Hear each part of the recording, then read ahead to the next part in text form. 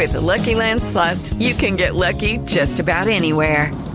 This is your captain speaking. We've got clear runway and the weather's fine, but we're just going to circle up here a while and get lucky. No, nothing like that. It's just these cash prizes add up quick. So I suggest you sit back, keep your tray table upright, and start getting lucky.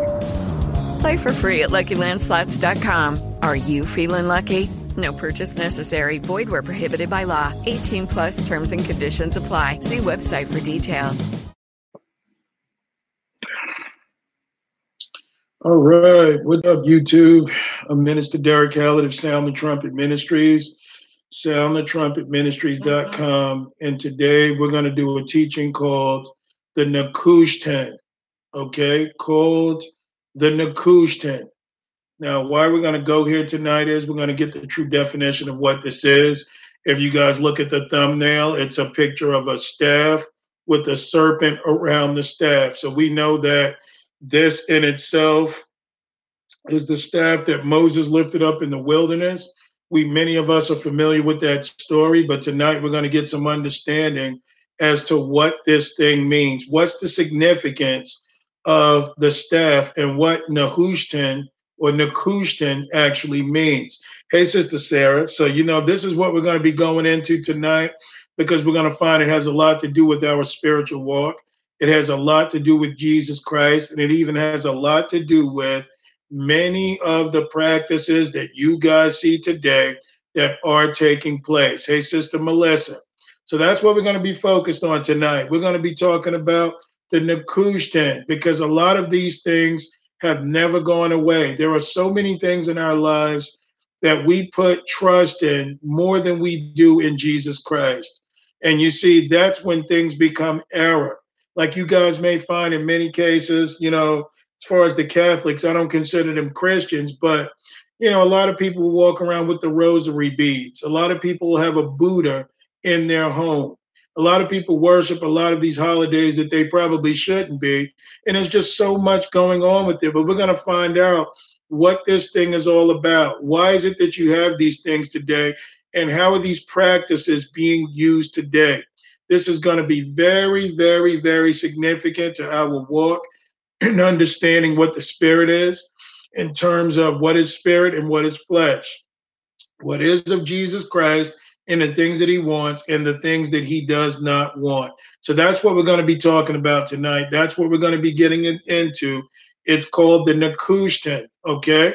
So let's pray, because I got a lot to cover tonight, a lot to read, a lot for you guys to get into. So let's get into that. And then from there, we will get right into this lesson. So let's pray. Heavenly Father, Lord, in Jesus' name, we come before you, Lord, with bowed heads and humbled hearts. We thank you, Lord, for another day not promised to us. And we just ask, Lord God, that you forgive us of our sins and our iniquities and our shortcomings and our transgressions and those things that place a veil between you and us. Lord, I'm grateful for this time that you've given me with my brothers and sisters, both near and far, that we have yet another day to be partakers of your word, to be edified by your spirit, Lord, that we may choose life and not death. And we just pray, Lord, tonight that no man's heart be heard in this teaching. We pray, Lord God, that no flesh be glorified, but only by your spirit, only by the Holy Ghost that we invite to come, Lord, and to teach us your word. The spirit of truth, he that is meant to bring us into all truth and righteousness. We pray, Lord God, that you speak tonight, that you teach what needs to be taught, that we do all according to your will. For we know, Lord, that you are good and your mercy endures forever. So we just pray, Lord, that you open the eyes, the ears, the minds, and the hearts, that people may choose you, that people may see that there are things that we put in front of you or in place of you, which is the spirit of Antichrist. And those things ought not to be so, because, Lord, if we are the temple of the living God, then we've got to go according to what you want for your people, that we may serve you the way that you call us to. So we just pray in Jesus' name that you bind every foul spirit, every demonic spirit, every spirit of error, every spirit of contention and confusion, every spirit of jealousy, malice, and hatred, all spirits of fear, doubt, and unbelief, and idolatry. We pray, Lord, in Jesus' name, that you bind the devil, that you keep us at bay, Lord. You keep the devil at bay, that you allow us, Lord, to know what you desire for your people, and that we may see the things that may hold us back. For you are the King of Kings, you are the Lord of Lords, you are faithful, just, and true, and worthy of all praises. We pray, Lord God, and we ask that all these things be done for your glory and honor. Let your people get a victory in you this day. In Jesus' name we pray. Amen. All right, so we're going to get right into this lesson. Hey, Brother Sal, hope all is well with you, bro. And yeah, we're going to get right in. I just got a message, so give me a quick second.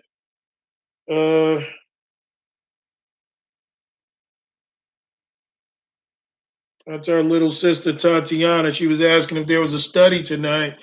And I'm like, yeah, even the days that we've had holidays that, a lot of people didn't show up for Bible study and things went on, we still went forward with it. Why? Because Jesus Christ is more important than anything. And hopefully that'll be the point that we bring forward tonight, that we must worship the Lord in spirit and in truth, that we must obey him and put nothing before him, that we can have the victory that is in Jesus Christ and give him the true glory and honor that he deserves above everything. He should have preeminence in our lives above anything that we can think about that may be as important, okay? So let's get in, guys. Let's go to Numbers 21. I'm going to start in Numbers 21, and we are going to begin at verse 1. Numbers 21 and 1. I hope my brothers and sisters are doing well out there tonight. If you guys have any prayer requests or any questions about tonight's teaching, please put them in the description box, okay? Because with all we get, we should have understanding. All right? I'm just not here to entertain. I'm not here to just talk. I am here that brothers and sisters may get some understanding, that they may draw closer to the Lord and do the things that he calls them to do. Hey, Sister Tatiana. So let's get in, guys. Numbers 21, and let's look at verse 1. It says, and when King Arad the Canaanite, which dwelt in the south, heard tell that Israel came by the way of the spies, then he fought against Israel and took some of them prisoners. And Israel vowed a vow unto the Lord and said, if thou wilt indeed deliver this people into my hand, then I will utterly destroy their cities. And the Lord hearkened to the voice of Israel and delivered up the Canaanites, and they were utterly destroyed. Well, they utterly destroyed them and their cities, and he called the name of the place Hormah. If you guys want to look at the name Hormah and what it means, this is H2767, and it means devotion. Now, why is this important? Why did God give Israel the okay to take out their enemies? Because God wants to do away with the very enemies that you and I may have in our lives. That's why it's so important that we remove idolatry from our midst, because you see, where we might have had images in the Old Testament and things that people built up, we later have in the New Testament where the Bible talks about casting down imaginations. So you see, imaginations are things that we can have that can be outside of God, because inspiration itself means to be breathed upon by a spirit. Some of the thoughts that you and I can have are not ours, but they can be demonically driven, which is why we must take every thought captivity to the obedience of Jesus Christ, according to his word and according to his spirit, that we may do the will of the Lord. So, they slayed their enemies here, but you see, these enemies in the New Testament would be a type of demons. So this is what we got to look at. We must have demons eradicated from our lives, eradicated from our temples, that we may fully serve the Lord. So he says in verse 4, and they journeyed from Mount Hor by the way of the Red Sea to compass the land of Edom. And the soul of the people was much discouraged because of the way. And the people spake against God and against Moses, wherefore have ye brought us up out of Egypt to die in the wilderness? For there is no bread, neither is there any water, and our soul loath of this light bread. So what we see here going on with the people is this. They began their journey for the Lord to go and do what they needed to do to their enemies. But then along the journey, these people got a little worn out. It took more than they were willing to pay or willing to go through. So as you can see, as the road got rough, these people get going. They began to go back to the world and think about the world, imagine the world, how good Egypt was to them, even though they were slaves. They misunderstood that they were being set free by the Lord to follow and do according to his will. So now they're speaking against God and against Moses. They wish that they would have gone back to Egypt because they feel like they're going to die in the wilderness. For there is no bread, neither is there any water, and our soul loathes this light bread. So they hate the manna. They hate all these other things that God was providing for them. They wanted to go back to Egypt and have some liver and onions and garlic and fish and all this other stuff that the world can give you. But as you can see, guys, these things are displeasing to God. We got to make sure that we are not murmurers and complainers, but we have to take every situation as it goes, and we've got to put our trust in God. Because if we've got Jesus Christ, we've got everything. And that's why the Bible tells us the first and great commandment of the law is to love the Lord your God with your heart, mind, soul, and strength. Even though he pulled these people out of Egypt, he could not take the Egypt out of them because they still had their hearts there. They didn't want to go along the long journey of what it took to, what you would say in the spirit with us today, to be sanctified. They didn't want to do what was necessary to be able to be full and to seek a personal relationship with Jesus Christ.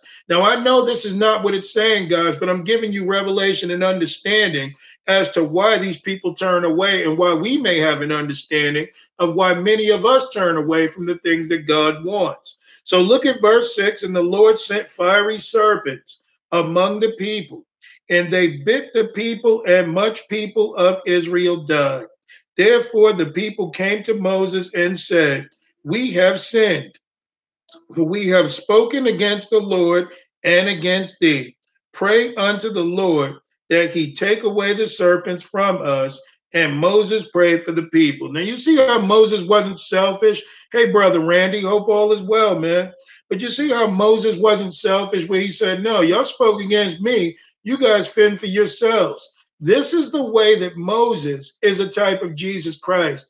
Moses was such a faithful servant that regardless of what the people did, he kept his relationship fresh with the Lord, and he didn't take it personal, the things that they had done to him. Now, later that changes because it was meant for leadership to change, because Joshua was going to be the one that brought them into the promised land, which was a type of Jesus. But if you look at Moses' intercession here for Israel, it's just really interesting how he loved the people no matter what. Look at verse 8. And the Lord said unto Moses, "Make thee a fiery serpent, and set it upon a pole. And it shall come to pass that every one that is bitten, when he looketh upon it, shall live." Now, this is very significant because you got a serpent on the pole that the Lord told him to make an image for this time. And if these people would look on the serpent, that they would live. Now, this is not serpent worship. This is not worshiping the devil. But one thing we need to understand, the significance concerning this and Jesus Christ, is this one thing.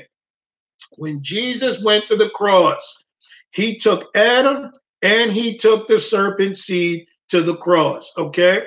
We know that our flesh had become corrupted because it was enticed by the devil. Man gave the devil free reign over his life, which meant that man became more beast-like than he became God-like. So when Jesus went to the cross, he took Adam, he took the serpent seed, he took all sin for all men, that we may find our life in Jesus Christ, that we may be born again and will inherit eternal life. So that's what this serpent, it's got deeper meanings. But if you look at it here, if these people looked on the serpent on the pole when they were bitten, they would live. What does that tell you and I today? We need to keep our eyes focused and fastened upon Jesus Christ. And Moses made a serpent of brass and put it upon a pole. And it came to pass that if a serpent had bitten any man, when he beheld the serpent of brass, he lived. And the children of Israel set forward and pitched in Oboth, and they journeyed from Oboth and pitched in Lejebarim, I guess that's how you say it, in the wilderness, which is before Moab, towards the sun rising. From thence they removed and pitched in the valley of Zered. From thence they removed the pitch on the other side of Arnon, which is in the wilderness that cometh out of the coast of the Amorites. In Arnon is the border of Moab, between Moab and the Amorites. Okay, I don't want to go too far into this, but you guys get the point. This is what happened in Numbers 21. They began to murmur and complain against Moses and against God, but God told them people were dying. God sent fiery serpents among them. Okay, this is what you want.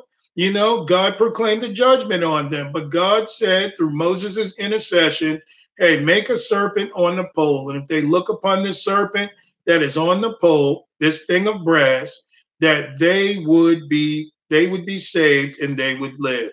Okay, so we got some understanding on what that's about. Now we're going to get into a story, concerning what happened to Israel when they took their eyes off of the Lord. They were enslaved. Israel themselves, no matter how much God warned them and told them what they needed to do, they still went their own way and did their own things. And as our parents have told us, and as we know as true, a hard head makes a soft behind. So let's move on. Let's go to 2 Kings 17, and let's begin at verse 24.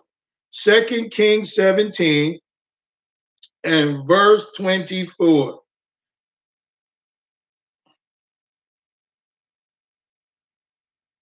Now, this was the time that Israel themselves took their eyes off of the Lord, and they had their personal battle with the Assyrians. But let's look at what caused it. So 2 Kings 17, look at verse 24. And the king of Israel brought men from Babylon and from Cutha and from Ava and from Hamath and from Sepharvaim, and placed them in the cities of Samaria instead of the children of Israel, and they possessed Samaria and dwelt in the cities thereof. And so it was at the beginning of their dwelling there that they feared not the Lord. Therefore the Lord sent lions among them, which slew some of them. So as you can see, a very similar thing is happening to Israel here. They lost the fear of the Lord and got themselves judged by the Lord. The Bible tells us that the fear of the Lord is the beginning of all wisdom and understanding. So we see here, now that they've lost the fear of the Lord, God had to proclaim judgment and sent lions about the people, and it slew some of them. Look at verse 26. Wherefore they spake to the king of Assyria, saying, the nations which thou hast removed and placed in the cities of Samaria know not the manner of the God of the land. Therefore he hath sent lions among them, and behold, they slay them, because they know not the manner of the God of the land. So when you lose sight of God and you don't have understanding of who God is, you are going to be subject to your enemies. That's why the devil is walking all over much of the church today, is because the devil can see that what's going on in many of these religious institutions is there is no God of the Bible. The devil knows proper headship. The devil knows proper authority. And more importantly, the devil knows when God is with you. These guys lost fear of the Lord and they were judged. Now that their enemies know it, they're going to make a move on Israel. Look at verse 28. Then one of the priests whom they had carried away from Samaria came and dwelt in Bethel and taught them how they should fear the Lord. Howbeit every nation made gods of their own. So even though this priest came from Samaria, to teach them how to fear and worship the Lord. It says, howbeit every nation made gods of their own, and put them in the houses of the high places, which the Samaritans had made, every nation in their cities wherein they dwelt. So, what are they involved in here? Idolatry. And idolatry is one of the surest things to anger the Lord. Two things that God mentions all the time are an abomination. One is homosexuality, the other is idolatry. These things make the Lord jealous, they make him angry, because he's been so good to us that we don't have a need for another God. That just has to be something that you desire of your own. It's not because God isn't worthy. So look at verse 30. And the men of Babylon made Succothpaneth, and the men of Cuth made Nergal, and the men of Hamath made Ashima. That's why it's important, guys, that we get a concordance and we understand what some of these things are. Because if you look at Succothpaneth, that word is H5524. And that word means the daughter's booth. And it says Assyrian or Babylonian deity worshipped by the Babylonians and Samaritans in Samaria. So what did they do? They brought in Babylonian idols and Babylonian gods and to the men. And then it talks about the men of Cuth. They brought Nergal. Look at Nergal. This is H5370. That word for Nergal is hero. And it says one of the chief deities of Assyria and Babylon, and worshipped by the men of Cuth. So what we're looking at here is these people are seeking, in many ways, another hero more than God. This is the spirit of Antichrist. When you and I put more trust in anything, I don't care if it's our families, than we do God, we've got a brand new hero. We've got someone else that we think will sustain us and look after us. So look at the next one. And it says that they brought in, Ashima. This is H807. And that word means guiltiness, I will make desolate. So as you can see, they brought in another god, another idol that a lot of these people are going after. And you see what this thing does? It brings guiltiness. And then it says, I will make desolate. So you see, idols in your life remove the presence of God, takes God right out of the temple in the areas that he should fill. And what does it do to you and I? Keeps us from being fruitful and causes us to be desolate. But anyway, that's what these false gods are doing.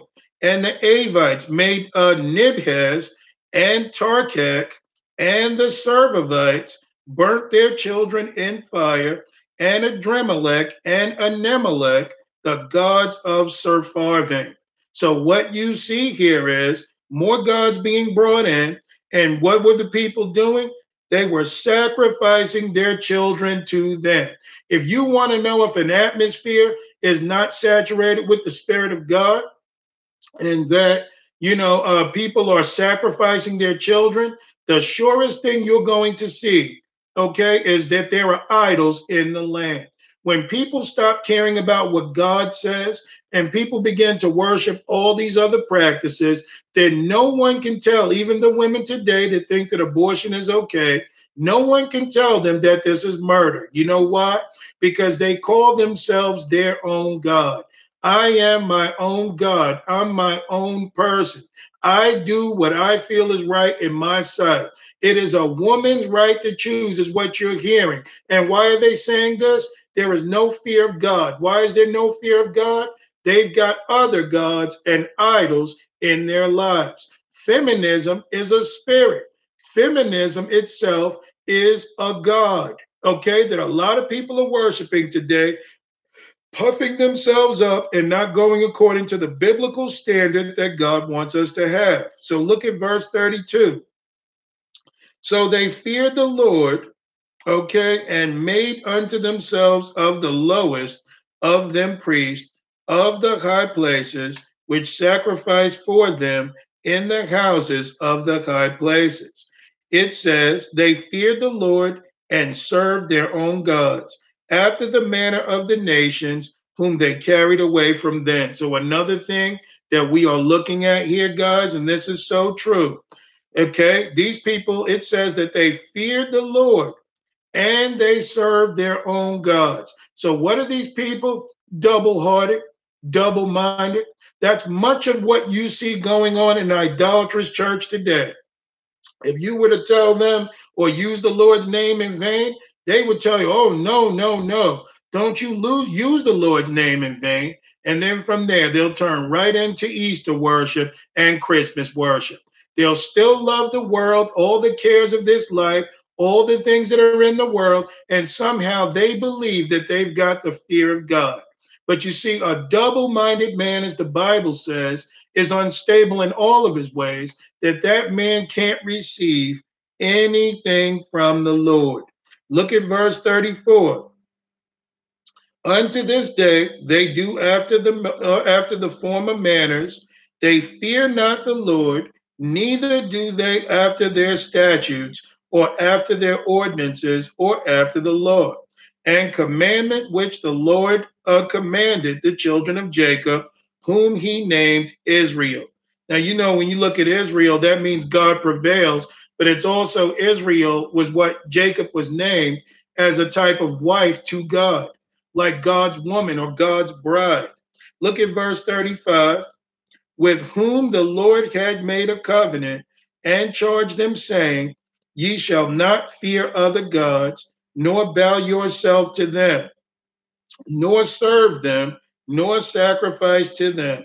But the Lord who brought you up out of the land of Egypt with great power and a stretched out arm, him shall ye fear, and him shall ye worship, and to him shall ye do sacrifice. So one thing about our Lord is he will never tolerate another God in your presence.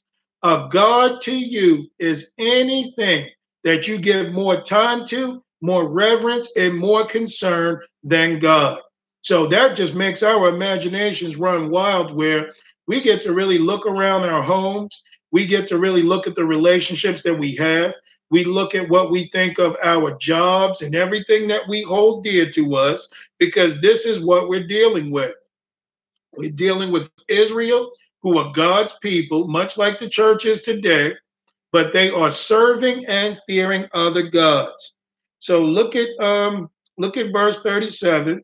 And the statutes and the ordinances and the law and the commandment which he wrote for you, ye shall observe to do forevermore, and ye shall not fear other gods. And the covenant that I made with you, ye shall not forget, neither shall ye fear other gods, but the Lord your God ye shall fear, and he shall deliver you out of the hand of all your enemies. Howbeit they did not hearken, but they did after their former manner. So these nations feared the Lord and served their graven images, both their children and their children's children, as did their fathers, so do they unto this day. You want to see where the traditions of men come from? You want to know why there's no fear of God in the land? Because parents are not showing their kids the fear of the Lord. You even got ministers and pastors themselves that are not showing people the fear of the Lord. What are people giving God today? Strange fire. It doesn't matter. As long as you stick God's name on it and we have a good old time, we can just do whatever we want. But you know what? Read Leviticus 10 in your spare time, how Aaron's two sons were struck dead by God because they gave strange fire. You see, there's no fear of God. We think that any idol or anything that we want to stick God's name to is good enough for us. But what we are going to see is that God is going to judge all idolatry. God is going to cut this thing up to such a place that either we're going to follow him or we're going to find ourselves on the outside of what God stands for. This is what we must look at and pay attention to. Because if God told them to have fear of him back then for the practices they were committing, then what tells you and I that we've got a right to do these things today? But you see, a lot of people say, well, we're under grace. It doesn't matter. It's not a big deal. That depends on who you ask, because a God-fearing man or woman will have nothing to do with what is not of God. Okay? Even if you got a sense that you're serving another God, you'd want to back off of that thing and make things right with the Lord. Okay, so now we're going to go over to 2 Kings 18. Here's where we're going to get some understanding as to our subject tonight. So look at 2 Kings 18. It's a scary thing to lose the fear of the Lord. I know, because I've walked like that in my life. And I'll tell you what, it was only his grace that brought me back, because sometimes we don't even realize what we're committing is such an offense to the Lord. Look at 2 Kings 18. 2 Kings 18, look at verse 1. He says, now it came to pass in the 3rd year of Hosea or Hoshea, son of Elah, king of Israel, that Hezekiah, the son of Ahaz, king of Judah, began to reign. 25 years old was he when he began to reign, and he reigned 29 years in Jerusalem. His mother's name also was Abi, the daughter of Zechariah. And he did that which was right in the sight of the Lord, according to all that David his father did. So Hezekiah was a good king. He began to do the righteous works of God, and he did according to, what his father or ancestor David did. Look at verse 4. Now, why was he good in God's sight? Look at this, guys, in verse 4. He removed the high places and break down the images and cut down the groves and break in pieces the brazen serpent that Moses had made, for unto those days the children of Israel did burn incense to it, and he called it Nehushtan. So this is what we're talking about tonight. Hezekiah was righteous, and he broke down even the brazen serpent that Moses made on the pole, because people began to worship that. So what happened? People began to take their eyes off of the Lord. They didn't understand that that serpent on the pole was only for one situation. It was only meant to bring them to the place of understanding that they needed a savior. That's what the point of it was. But Hezekiah removed these things, and they made this pole an idol, that they began to worship this thing, but they didn't even have fear of the Lord like they were supposed to. So he called it Nehushtan, is why he broke it down. What is Nehushtan, guys? This is H5180, and it simply means a thing of brass. A thing of brass. Now, Hezekiah in his day looked at it like, man, this is just brass. We're supposed to worship the living God. But brass itself is symbolic in many cases concerning the flesh. It's just a thing of flesh. The same reason people get attracted to personalities and they begin to worship their pastor or other personalities or teachers, or they begin to walk around with rosary beads around their neck, when they begin to think of, unless I wear a crucifix, I'm not a Christian, or a what would Jesus do bracelet, okay, or wearing a Christian t-shirt.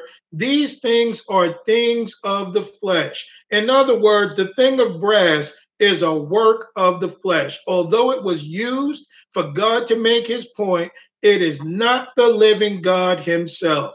Many of us operate in the flesh, but don't operate in the spirit. Many of us are attracted to the lust of the eyes, the lust of the flesh, and the pride of life, the three ways that the devil still attacks us. We're going to get many examples of what this is tonight, because you see, this can be one of the things that holds us from getting behind the veil that we can be with the Lord. We make idols. I remember one time, guys, just to show you what this is about. We did Lord's Supper here after a Bible study, and someone thought, in order for us to have Lord's Supper, wait a minute, we got to get a white sheet and put it over the table. And, we got to make sure that it looks ceremonial so that we can take the Lord's Supper. Did they forget where they were sitting when the first Lord's Supper was taken? But you see, this is the religious mind. This is the sort of thing that makes you feel, unless we do something else besides worship the Lord and what he says, then we're not close to God. This is why people do the things that they do in a religious manner, because these things are just works of the flesh. God doesn't deal with the flesh, God deals with your spirit. Okay. And then he changes your flesh through divine nature, through being born again, through doing the things that he wants us to. So, as you can see, guys, this thing is a thing of brass. How many items of brass do we have in our lives, but we think it's the work of the Lord? You got to understand, working for God is nowhere near as important as staying connected to him and keeping a personal relationship with him. So look at verse 5. He trusted in the Lord. This was Hezekiah, the Lord God of Israel, so that after him was none like him among all the kings of Judah, nor any that were before him. For he clave to the Lord and departed not from following him, but kept his commandments, which the Lord commanded Moses. So, as you can see, he was very different than all the other kings, because the only idol that Hezekiah had in his life, the only thing that he began to cling to, was the Lord. No other ritual or idol or item or anything that we think makes us more holy. He clave to the Lord. And because of that, look at verse 7. And the Lord was with him, and he prospered whithersoever he went forth, and he rebelled, rebelled against the king of Assyria and served him not. So notice, it's a king or a man with a personal relationship with the Lord himself is the one that rebelled against Assyria. Why? Because in Hezekiah's eyes, he had no other God than the God of the Bible. If you guys read this story well enough, it makes clear that there was a guy, Repshakeh, I think his name was, that came from the Assyrians, tried to get Hezekiah to doubt his relationship with the Lord, saying, hey, you see what the Assyrians did to the Pharaoh? You see what the Assyrians did to Libyans? You see what the Assyrians can do? I don't think you want to trust in your God. He's not going to serve you. He's not going to help you out. Then he went to the people of Israel, this Rabshakeh, and told them, guys, stop putting your trust in Hezekiah. He's going to get you killed. Hezekiah and his God are no match for the Assyrian army. They tried to put doubt and fear into Hezekiah's mind, and Hezekiah sought after Isaiah the prophet. Isaiah the prophet was sent to Hezekiah and told him, the Lord will put your, he says, the Lord will defend you against your enemies, and those Assyrians will not step foot in this city. When Hezekiah trusted God, he fasted, he sought the Lord, he threw dust on his head, anything to hear from God. He wasn't like King Saul, who went to the witch of Endor because he wasn't getting a word fast enough. Hezekiah waited on the Lord. That's so important, guys, because when he waited on the Lord, God sent an angel of the Lord that night that slew 185,000 men. Okay, and the king that rebelled against Israel was killed by his own sons. Okay, he went back home and was killed by his own sons. This is who we need. We need the Lord in a dark hour. We need Jesus Christ to be our rock and our high tower. We need Jesus Christ that we put our trust in, not in idols, not in religious things, not in dead religious works, not in pastors, preachers, or whomever, but your trust should be in the living God. And you're only going to have that when you have a personal relationship with Jesus Christ. So hopefully we got some understanding tonight, because we're going to talk about how this brass is a type of flesh. Remember, in Judges chapter 16. When Samson was caught up, what was he in? He was in fetters and brass. Samson was a type of church that was bound by the flesh. His eyes were put out, and there he was, what you would say today, religious works, grinding at the mill, going around in circles and circles and circles because he had lost his anointing and he lost sight of what the Lord was calling him to do because Samson himself had lost the fear of the Lord. So what did God have to do? Much of what's happening with the church today. He put his eyes out. Okay, he was bound until he got sick of his bondage, until he recognized that there would be no other solution in my life, which is only perfect obedience to the Lord, that he may liberate me from my enemies. This is what we're looking at today. We're looking at an idolatrous, we're looking at a bound society today. We're looking at people that have no fear of the Lord. And you have people today full of the spirit of Antichrist, which are putting things against God or in place of God, which is what he should have and no one else. Hey, Brother Frederick, hope all is well. Welcome. Okay, so let's move on. Let's go to Daniel chapter 5. Daniel chapter 5, guys, and we're going to look at verse 1.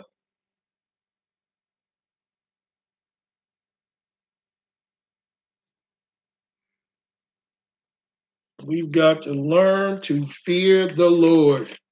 What's wrong with America today? No fear of the Lord.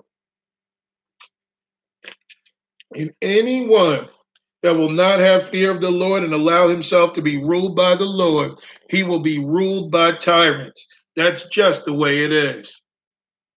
Look at Daniel 5, look at verse 1. Belshazzar the king made a great feast to 1,000 of his lords and drank wine before the 1,000. Belshazzar, while he tasted the wine, commanded to bring the golden and silver vessels which his father Nebuchadnezzar had taken out of the temple, which was in Jerusalem, that the king and his princes, his wives, and his concubines might drink therein.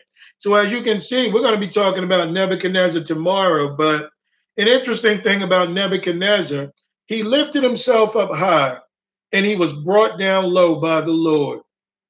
He became as an animal. A beast heart was given unto him because he puffed himself up and he did not want to serve the Lord. He had no fear of God.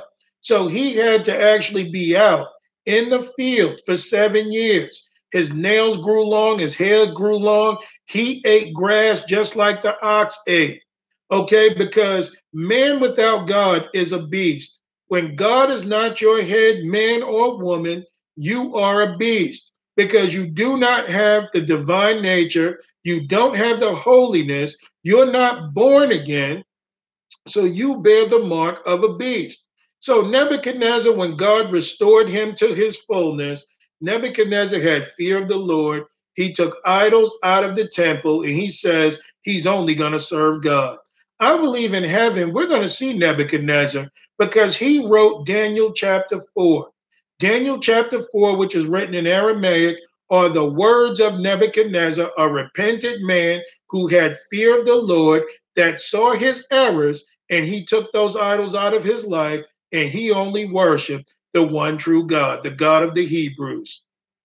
But Belshazzar, who was not his grandson, according to what I hear, or he's like his great grandson, it wasn't his son.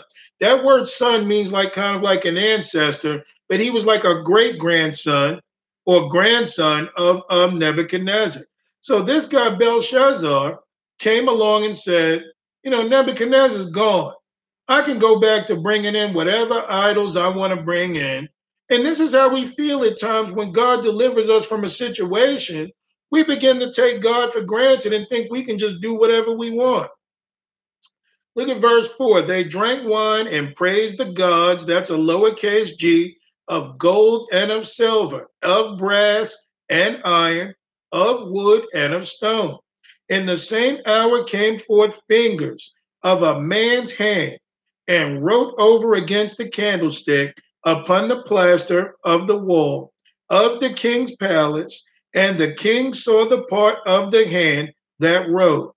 Then the king's countenance was changed, and his thoughts troubled him, so that the joints of his loins were loosed, and his knees smote one against another. Oh, so now you've got fear of God. So what this man saw while he was idolatrous, living like a king, thinking, well, my grandfather's gone. I can do whatever I feel like doing and I can enjoy myself. But what we're finding out here is a hand came through the wall. Can you guys imagine this? A hand, a finger appeared out of nowhere and began to write something on the wall. So imagine seeing that. They said that this guy, the joints of his loins were loose. So this guy went to the bathroom on himself. He was scared to death. And all because he didn't have fear of the Lord, and his knees smote together. Look at verse 7. The king cried aloud to bring in the astrologers, the Chaldeans, and the soothsayers. And the king spake and said to the wise men of Babylon, whosoever shall read this writing and shew me the interpretation thereof shall be clothed with scarlet and have a chain of gold about his neck and shall be the third ruler in the kingdom. So this was quite a reward. You notice that the heathen, whenever they didn't understand something God was doing, they would call astrologers who are against God. They would call Chaldeans and all these wise men, all these occult men that serve these other gods to try and get some understanding. It takes a man of God, it takes a spiritual mind to understand spiritual things. So look at verse 8. Then came in all the king's wise men, but they could not read the writing, nor make known to the king the interpretation thereof. Then was King Belshazzar greatly troubled, and his countenance was changed in him, and his lords were astonished or astonished. Now the queen, by reason of the words of the king and his lords, came in the banquet house, and the queen spake and said, O king, live forever. Let not thy thoughts trouble thee, nor let thy countenance be changed. There is a man in the kingdom in whom is the spirit of the holy gods. Now I want to make this clear. There are no such thing as holy gods. The reason this is being said is because this also is written in Aramaic, but also this is the perspective of the heathen. This is the way that they explained the God of the Bible because they didn't understand.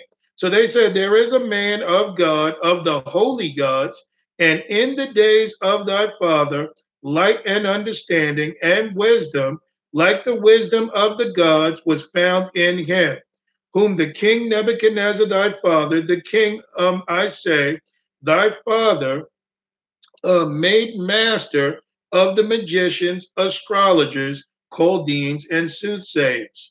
For as much as an excellent spirit and knowledge and understanding, interpreting of dreams and shewing of hard sentences and dissolving of doubts were found in the same Daniel, whom the king named Belteshazzar.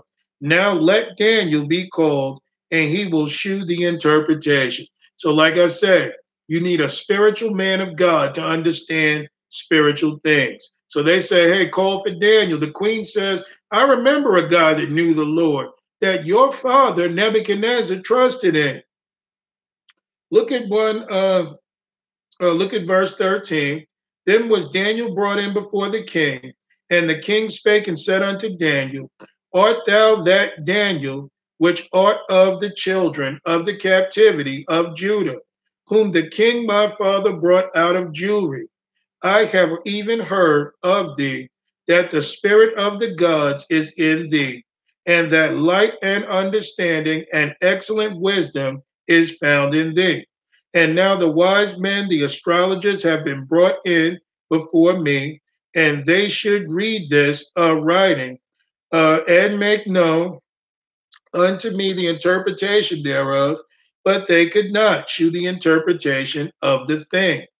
And I have heard of thee that thou canst make interpretations and dissolve doubts. Now, if thou canst read the writing and make known to me the interpretation thereof.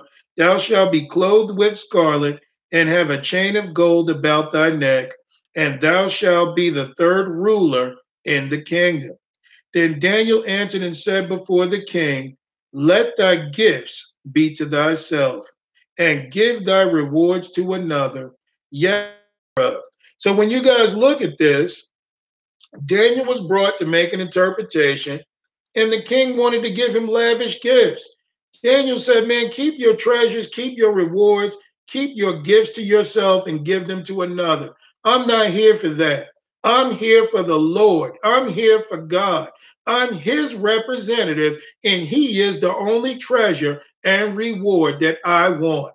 This is the difference between a God and a heathen, okay, or an idolater. A godly person finds God to be the reward. So look at verse 18. O thou king, the most high God, gave Nebuchadnezzar thy father a kingdom and majesty and glory and honor. And for the majesty that he gave him, all people, nations, and languages trembled and feared before him. Whom he would, he slew, and whom he would, he kept alive, and whom he would, he set up, and whom he would, he put down.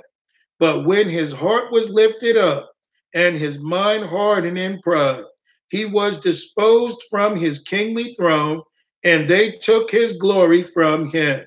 And he was driven from the sons of men, and his heart was made like the beast, and his dwelling was with the wild asses. They fed him with grass like oxen, and his body was wet with the dew of heaven, till he knew that the Most High God ruled in the kingdom of men, and that he appointeth over it whomsoever he will. So Nebuchadnezzar, because he didn't have fear of the Lord at one point, he had the mark of the beast. He had a beast man's nature until he recognized that God was God, the true God, the God of Abraham, Isaac, and Belshazzar, has not humbled thine heart, though thou knowest all this. So Belshazzar, we got to understand, guys, is without excuse. He knew that Nebuchadnezzar served the one true God. But Belshazzar got a little high, got a little lifted up in pride. Why us being heathen should we have to serve the God of the Bible? I've got a new idea. I'm going to bring in my idols. I'm going to bring in things that I think would accommodate God, because after all, I am king and I can do what I like. That's a big mistake. When we become gods and kings of our own with no fear of the Lord, we will be judged by God one day. So we better get it right. So he says in verse 23, but has lifted up thyself against the Lord of heaven, and they have brought the vessels of his house before thee. And thou and thy lords, thy wives and thy concubines have drunk wine in them. And thou hast praised the gods of silver and gold, of brass, iron, wood, and stone, which see not, nor hear, nor know, and the God in whose hand thy breath is, and whose are all thy ways, hast thou not glorified. Then was the part of the hand sent from him, and this writing was written. And this was the writing that was written: Mene, Mene, Tekel, Upharsin. This is the interpretation of the thing. Mene means God hath numbered thy kingdom and finished it. Now, this is important because this can be, guys, a type of judgment day. When God numbers your works, when he numbers your kingdom, when he measures you for your works and he finished it, that means he's done. Look at verse 27. Tekel, thou art weighed in the balances and art found wanting. Another word for wanting here, guys, is lacking.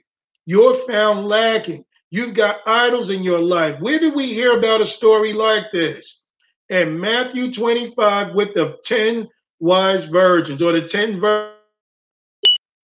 5 of them were wise, 5 of them were foolish. And what happened? They had no oil in their lamp. What didn't they have? A personal relationship with the Lord that they kept fresh, that they did not allow other things to work their way in between them and the Lord. They stayed connected. They stayed fruitful. They stayed full. But this guy has been weighed so far, okay, and he is found lacking. He does not have what is necessary to stay in good standing with the Lord. And Paris means thy kingdom is divided and given to the Medes and Persians. So what happened? His time is up. God gave him a chance to have fear of him. God gave him a chance to worship him. This is what you and I have grace for. We don't want to be found lacking. We don't want to be found numbered and falling short of what God wants you and I to be. And we definitely don't want us to be given over to the tormentors or to the demons or to hell. We want to stay in good standing with the Lord. So his kingdom is divided and given to the Medes and Persians.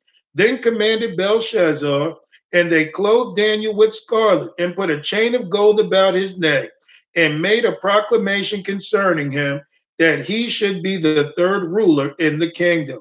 In that night was Belshazzar, the king of the Chaldeans, slain, and Darius the Median took the kingdom, being about 62 years old. So, as you can see, guys, this man fell on the wrong side of God. He had everything he ever needed, which was a testimony from Nebuchadnezzar himself how he should serve God, just like you and I have the Bible. Just like you and I have the Spirit of God to tell us right from wrong. When we lose fear of the Lord and we get involved in dead works, when we operate in the flesh and we're not operating in a personal relationship and spirit of God, we are going to be found lacking. What was Belshazzar's work here? And that's the last thing you and I want to be doing, guys, is caught unawares, caught lacking, caught not in our relationship and being strong with him and operating in the flesh, because there is no flesh that will glory in the presence of God.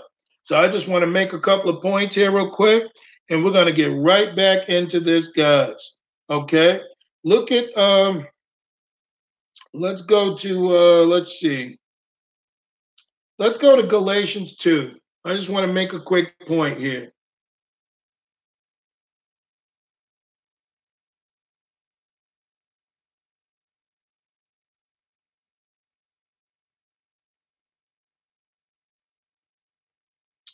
Look at verse 16.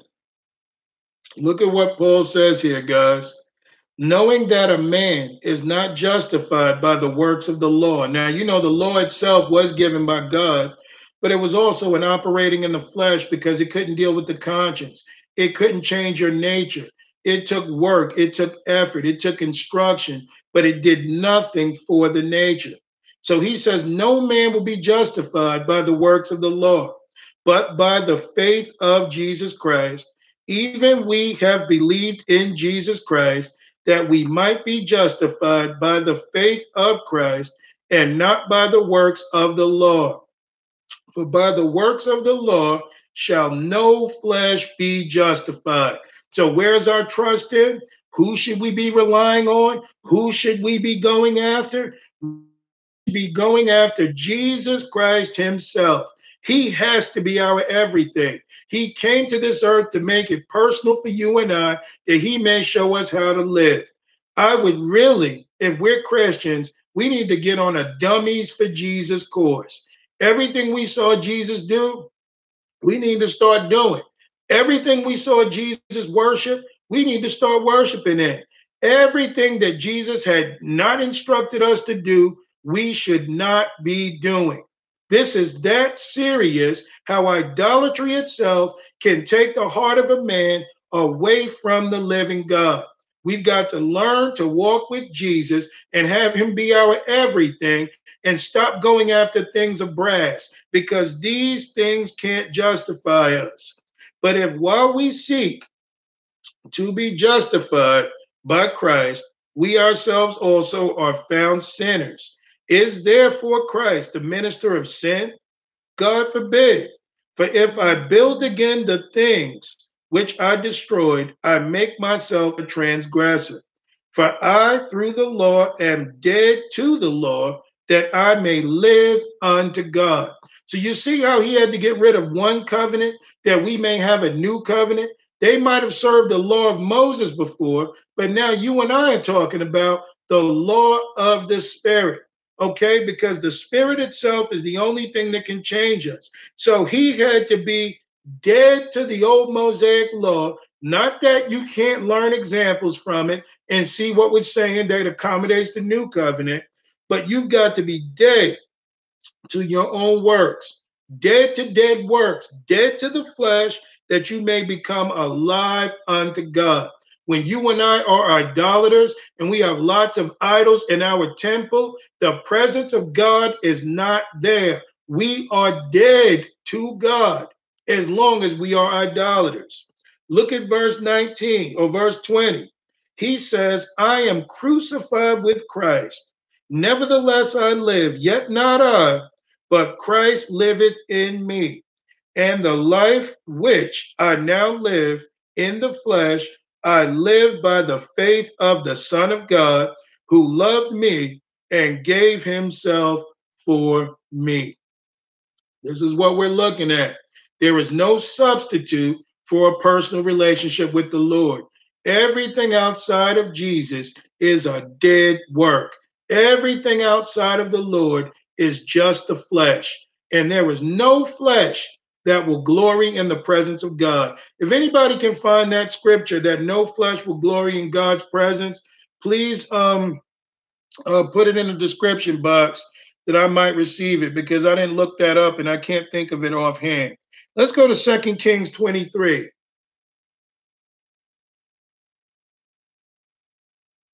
Jesus must be your everything.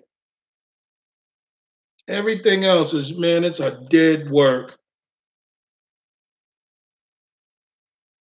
Okay, guys, Sister Sarah is having reception issues. Are you guys having the same? Can you hear and see me clearly? Please let me know. Look at 2 Kings 23. We got to stop offering the Lord strange fire. 2 Kings 23, guys, look at verse 1. And the king sent, and they gathered unto him all the elders of Judah and of Jerusalem. And the king went up into the house of the Lord, and all the men of Judah and all the inhabitants of Jerusalem with him, and the priests and the prophets, and all the people, both small and great. And he read in their ears all the words of the book of the covenant, which was found in the house of the Lord. Hey, Brother Cord. So you see, this is what we've got to look at. He says just a little. But you see, this is what we got to look at, guys. Israel at this point went back to their sin. They were still worshiping in the high places, serving other gods, doing all this stuff that's not of God. So the king himself went into the house of the Lord, and all the men of Judah and all the inhabitants of Jerusalem, and with him were the priests and the prophets and all the people, both small and great. And he read in their ears the words of the book of the covenant, which was found in the house of the Lord. So what did he pretty much take, guys? He took the Bible. Hey, Sister Naima. He took the Bible. He took the word of God and said, even though there was no Bible at the time, but he said, all right, guys, I want every prophet, priest, and king, every church goer, every this, every that. And I want y'all to meet me in the church at this particular time, and I'm going to read the words of the Lord to you, that we may understand what is right and what is wrong. So look at verse 3. And the king stood by a pillar and made a covenant before the Lord to walk after the Lord and to keep his commandments and his testimonies and his statutes and with all their heart and with all their soul, to perform the words of this covenant that were written in this book. And all the people stood to the covenant. Now, this is interesting. The Lord is bringing something to my attention now that I had not seen before. Look at verse 3. He says, the king stood by a pillar and made a covenant before the Lord to walk after him and his commandments and his testimonies. But notice he says, with his statutes, with all their heart, with all their soul, and to perform the words. So this is what Jesus commanded us to do, to love the Lord your God with your heart, mind, soul, and strength, and love your neighbor as yourself. Notice he didn't just say to love the Lord or to love his commandments.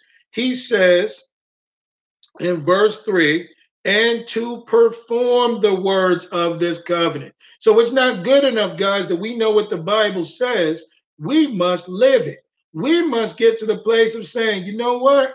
Even though the Bible says this, I'm going to apply this to my life. He says to perform, not just to know. You see, we can talk it, but can we do it? This is why we need to be in line with the Lord, that he may change us, that we may be a vessel fit unto honor and for the master's use, because he never meant for them to just read it.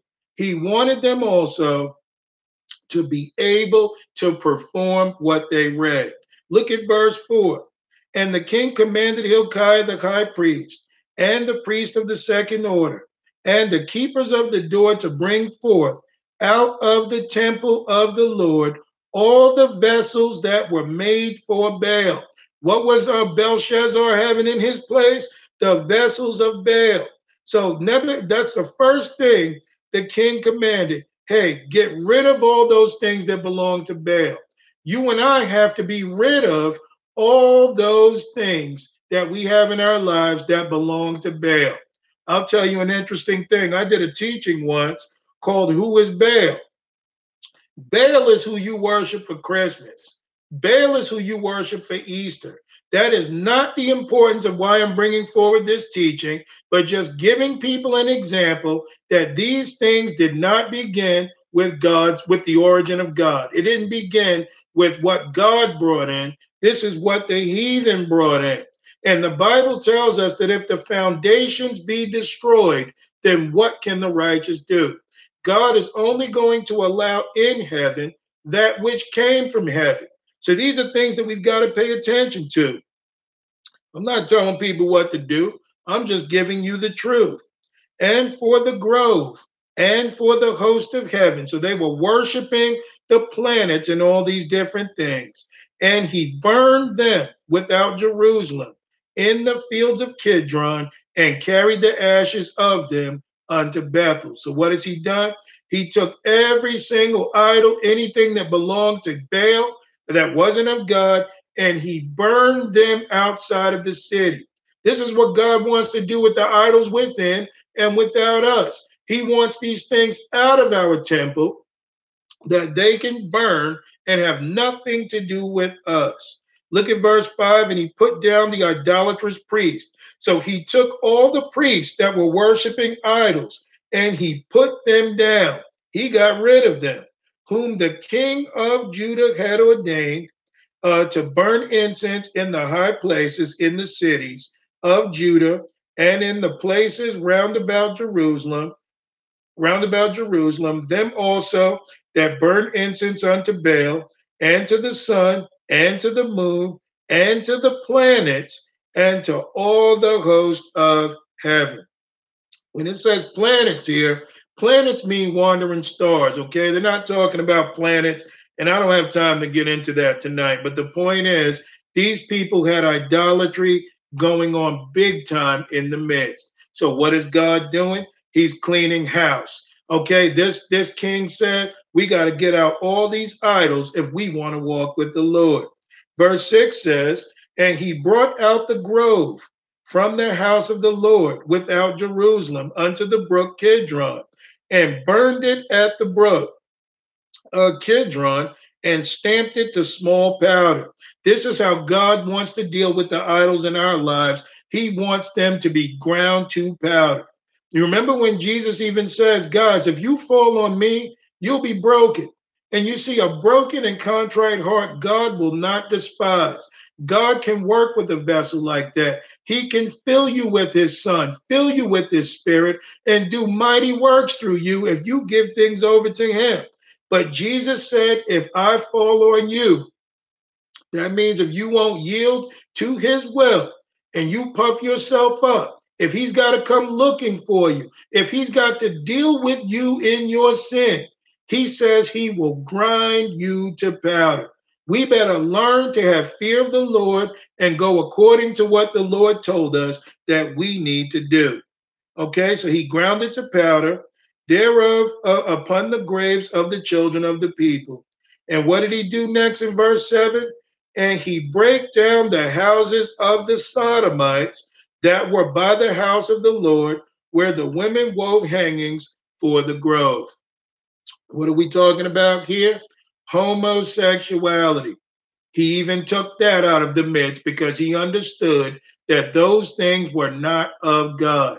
We read in Leviticus 18, the Bible talks about when you've got that in the midst, that the land itself will vomit out the inhabitants thereof. It defiles the land. What do you see today in the education system? A defiled land. What do you see and even in government and all these things going on? That spirit defiling the land. I don't care if people don't like this. When God intends to clean us out, he's going to do away with every filthy thing that is not of him. Now, I know a lot of people may feel we're supposed to love. You shouldn't be judging. You shouldn't be saying it. Hey, look, they're already judged. We love them is why we tell them the truth, that they might be saved. Okay, because God will even separate you from having friends that are in those lifestyles. What's causing this homosexuality to grow today? Because people are saying, as long as they don't do anything to me, I'm good. You know, as long as they live their life, I'm not going to judge. But now look at it. Your cousin, your nephew, your mother or father, your school teacher, everybody's in it because they've become tolerant of it. And when you love sin and you stand for sin and you won't oppose sin, then you will stand against the living God. They're no different than anybody else. We had to stop being fornicators, liars, thieves, and whatever else we were involved in. They need to cut their sin out too if they're going to walk with the Lord. Notice he broke down their houses of the Sodomites. If you look at the word sodomite, this is H6945. That word is Kadesh, and it means a male temple prostitute. It says a sacred person that is technically a male devotee by prostitution to licentious idolatry, a sodomite, and unclean. So that's what we're dealing with, the unclean. He's taking everything out of us that shouldn't be. I agree with Pastor Price. He says that when we continued in sin in our walk, if it wasn't for the Lord to come in to remove these things out of our lives, that we were only practicing homosexuals. We would have eventually got to the point how he first introduces you to fornication, then you become deprived and you become sexual and you want to experiment. Then the next thing he brings you to is sodomy.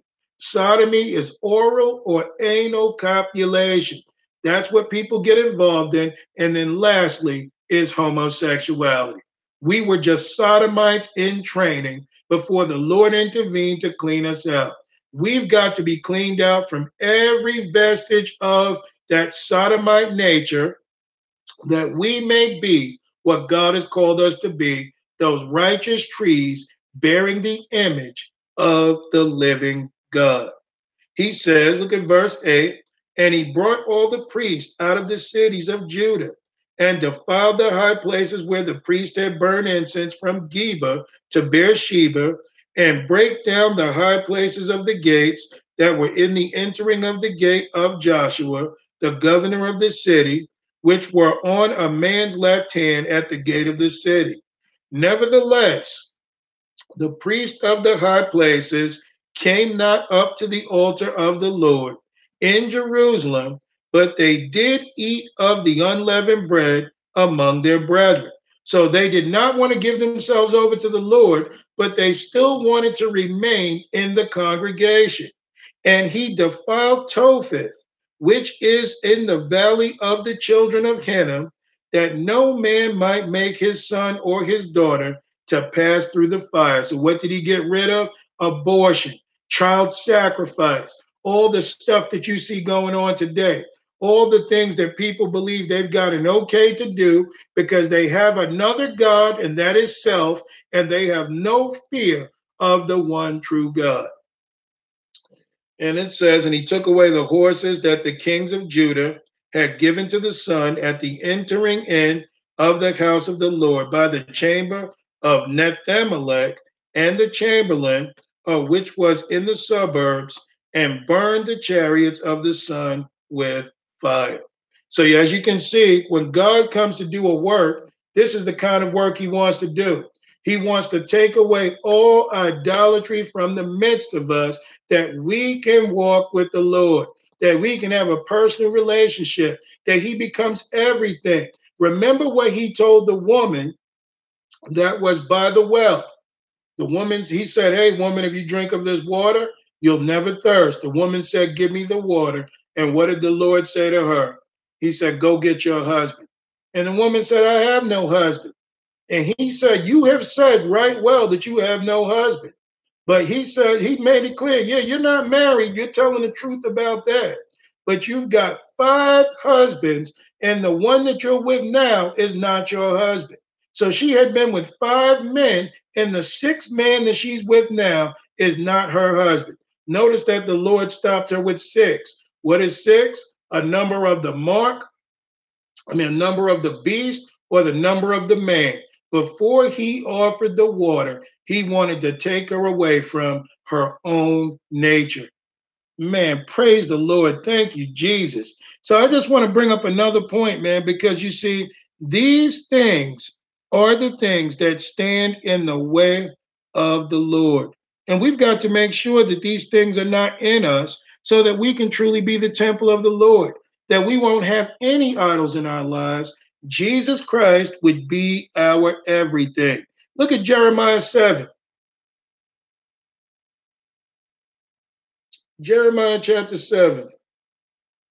There are countless examples of the Lord cleaning out idols in the temples, okay, that people may get right with the Lord. And in the New Testament, he doesn't deal with temples. Yes, the house of the Lord should be a particular way like a church, but he deals with those lively stones who are the temple of the living God. But look at this. Look at Jeremiah 7. We're going to go to the New Testament, but I just want to make this point. As a matter of fact, you guys waited Jeremiah 7. I want to read something to you. Now, notice that the serpent that was the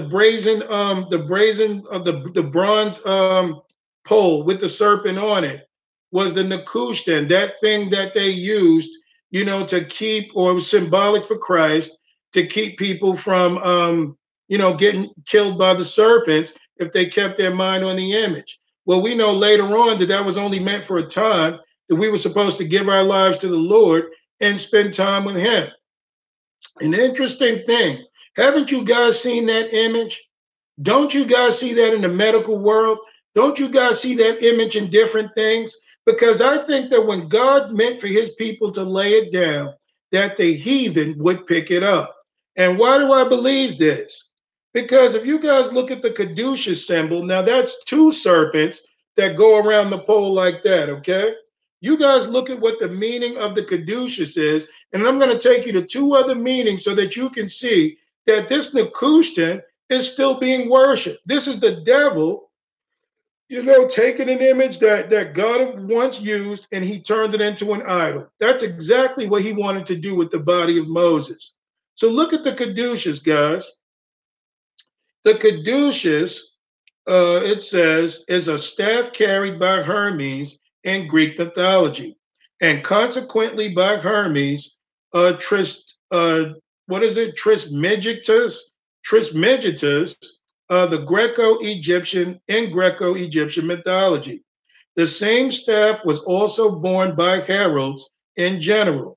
For example, by Iris, the messenger of Hera, It is a short staff intertwined by two serpents, sometimes surrounded by wings. In Roman iconography, it was often depicted being carried in the left hand of Mercury, the messenger of the gods, the guide of the dead. Now, notice that it's a messenger of the gods, it's a guide for the dead, and a protector of merchants, shepherds, gamblers, liars, and thieves. Notice that it's a protector for shepherds. What was Moses? He was a type of shepherd.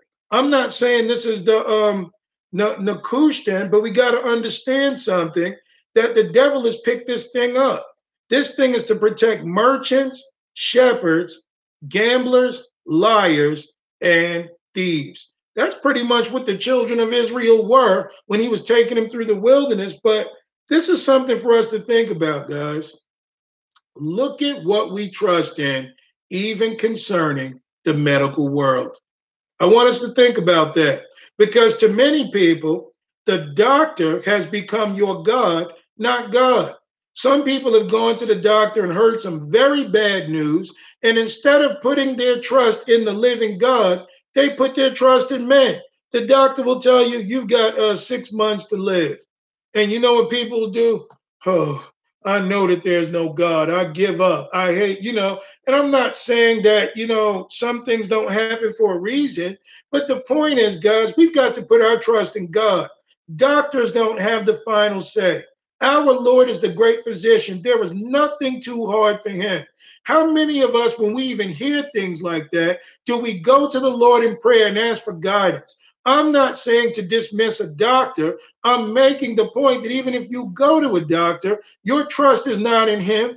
Your trust should be in the living God. Notice that that is the symbol that they use in the medical world. Now, I'm going to introduce you guys to another symbol. This is called the rod of Asclepius.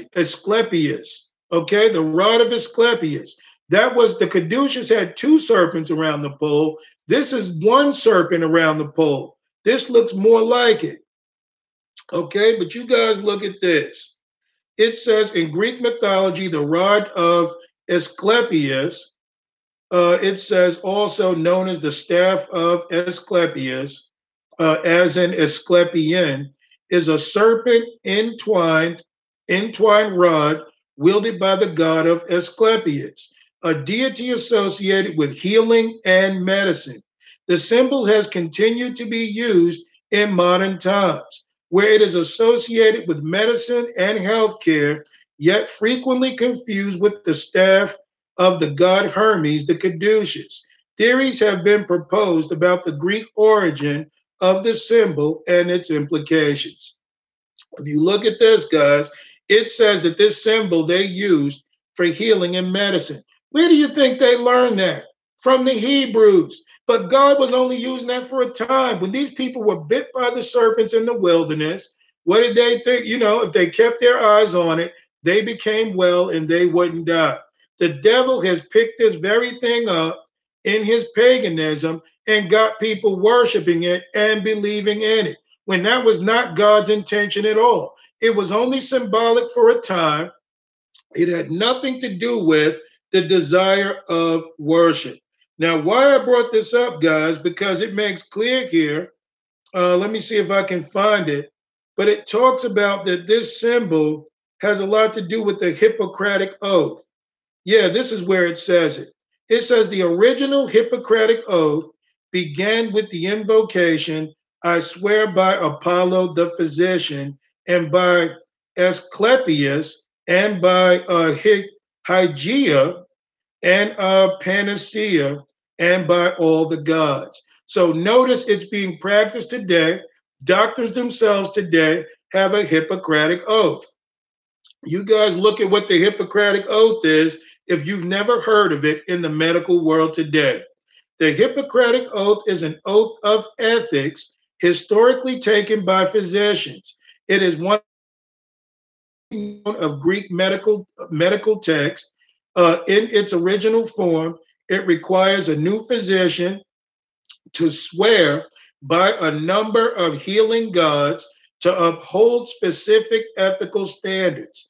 The oath is the earliest expression of medical ethics in the Western world, establishing several principles of medical ethics which remain of paramount principles of medical ethics which remain of paramount significance today. These include the principles of medical confidentiality and malefficiency. And then it says, as the seminal articulation of certain principles that continues to guide and inform medical practice. The ancient text is of more than historic and symbolic value. Swearing a modified form of the oaths remain a rite of passage for medical graduates in many countries. What is the devil doing? Turning people back to idolatry and having man put his trust in this. So you see, most of your doctors, guys, are witches. Most of them are pagan. Most of them worship other gods. Most of them have given their allegiance to other gods while they operate on you. You better learn to put your trust in the living God, because I am 100% certain that the Nehushtan was picked up by the devil, and this is what you see on medical symbols and things today. And it's working, because a lot of people have put their trust in doctors more than the living God. So in many ways, we're still going after the things of brass. I'm not saying don't go to the doctor. I'm saying you put your trust in the living God while you even do go to the doctor and see, because our God has the final say. Jesus Christ is the great physician, and that's where we better put our trust. Look at Jeremiah chapter 7.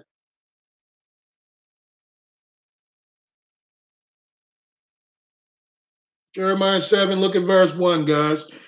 And the word that came to Jeremiah from the Lord, saying, stand in the gate of the Lord's house and proclaim there this word, and say, hear the word of the Lord, all ye of Judah that enter in at these gates to worship the Lord.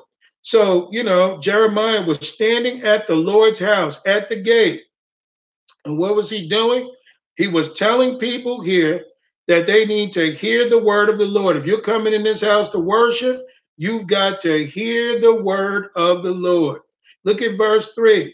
Thus saith the Lord of hosts, the God of Israel, amend your ways, change your ways and your doings, and I will cause you to dwell in this place. Trust ye not in lying words, saying the temple of the Lord, the temple of the Lord, the temple of the Lord are these.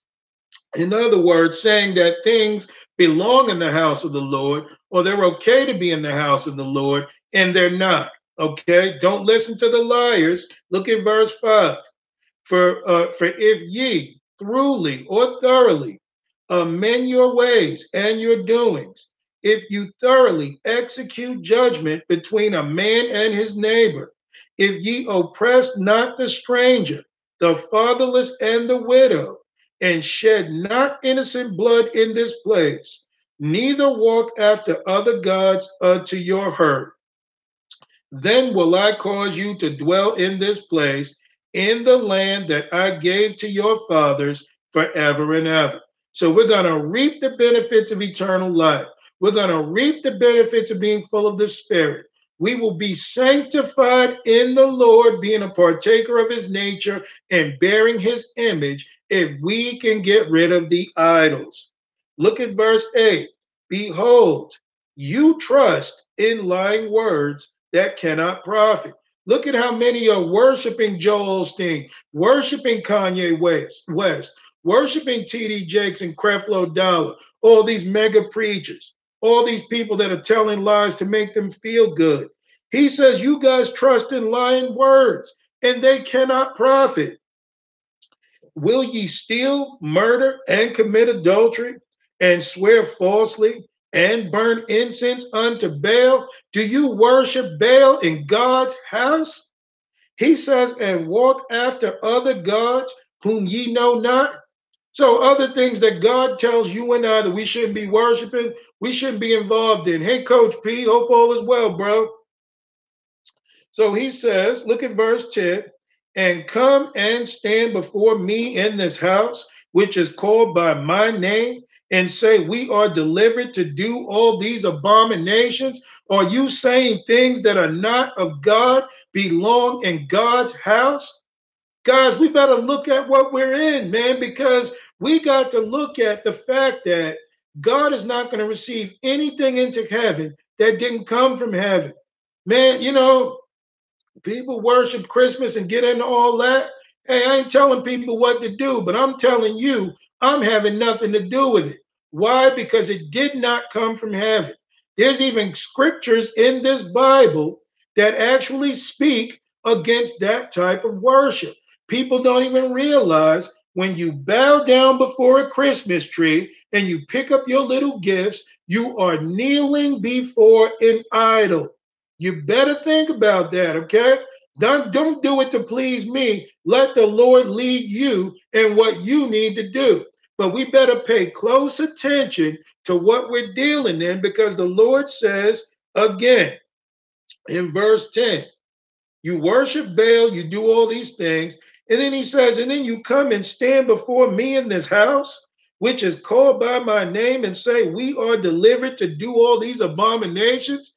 God gave you liberty to do this mess. Look at verse 11.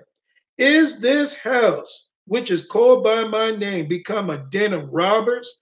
In your eyes, behold, even I have seen it, saith the Lord. So, what you also see, guys, taking place is everybody knows that Christmas is by far and Easter the two most popular days in church. Why a lot of pastors know it's wrong, but they don't say anything about it. Okay? Here's the money. It's really about the money, guys. It's really about, hey, they're going to come in, they're going to give offering, they're going to do all these things. And these are things that we got to pay attention to, okay? I'm not dumping on anybody. I'm reading the word of God. And I'm trying to give us some understanding, because the Lord is saying, I can't believe you're coming before me and bringing abominations. So what were they doing here? They were also sacrificing children to Baal. They probably had homosexuals sitting right up in the church. They probably had all these things going on, these abominations that God does not like. Now, unto my place, which is in Shiloh, where I set my name at the first and see what I did to it, wickedness of my people Israel. And now because ye have done all these works, saith the Lord, and I spake unto you rising up early and speaking, but ye heard not, and I called you, and you answered not. So God warned about the sins and idolatry that these people were committing. They didn't want to hear it. Look at verse 14. Therefore will I do unto this house which is called by my name, wherein ye trust, and unto the place which I gave to you and to your fathers, as I have done to Shiloh. And I will cast you out of my sight, as I have cast out all your brethren, even the whole seed of Ephraim. Now we learn from the book of Hosea that Ephraim were given over to idols. And when God says that Ephraim was given over to idols, it says in, I believe it's in Hosea chapter 4, leave him alone. I think that's Hosea 4 and 15. Say, hey man, don't fellowship with Ephraim. He's given himself over to idols. Look at verse 16. Therefore, pray not thou for this people, neither lift up, cry, nor pray for them, neither make intercession to me, for I will not hear thee. God hates idolatry. Idolatry is anything that you put before the Lord or that you give him that he did not ask of. You know why? Because your pride itself even tells you it's okay to do this. And if God didn't say you could, then you cannot unless God tells you. Look at verse 17. Seest thou not what they do in the cities of Judah and in the streets of Jerusalem? The children gather wood, and the fathers kindle the fire, And the women knead their dough to make cakes to the queen of heaven, and to pour out drink offerings unto other gods, that they may provoke me to anger. So who is this queen of heaven? This is the Mary that the Catholics worship, not Mary, the mother of Jesus. This is who the Catholics worship for Easter. This is Ishtar, Easter, Diana, Venus, the wife and mother of Nimrod, Ashtoreth, who had everything to do with Baal. This is who you worship for Easter, guys. God is angry. When he says they knead their dough and make cakes to the queen of heaven, that word for cake is H3561. That word in Hebrew is kavan. That word is what you would call today, guys, a hot cross bun. If you don't know what a hot cross bun is, look it up. People eat them for Easter. It puts a little crease in it, like a cross, that has everything to do with Tammuz. Okay, that's what the T represents. It represents Tammuz, who was who? The reincarnated, resurrected Nimrod, who is Baal, the son of Baal. That's who you worship for December 25th. Look at verse 19. Do they provoke me to anger, saith the Lord? Do they not provoke themselves to the confusion? Or another word for confusion is perversion of their own faces? Therefore, thus saith the Lord God, behold, my anger and my fury shall be poured out upon this place, upon man and upon beast and upon the trees of the field and upon the fruit of the ground, and it shall burn and shall not be quenched. No, thank you. I'm not looking to go to hell into everlasting torment. I'm not looking to fall on the wrong side of God. We must have the fear of the Lord, which is the beginning of all understanding and wisdom, that we will not put idols before him. It is a dangerous thing to offer strange fire unto the Lord. One more point, we're going to the New Testament. Look at Ezekiel chapter 8.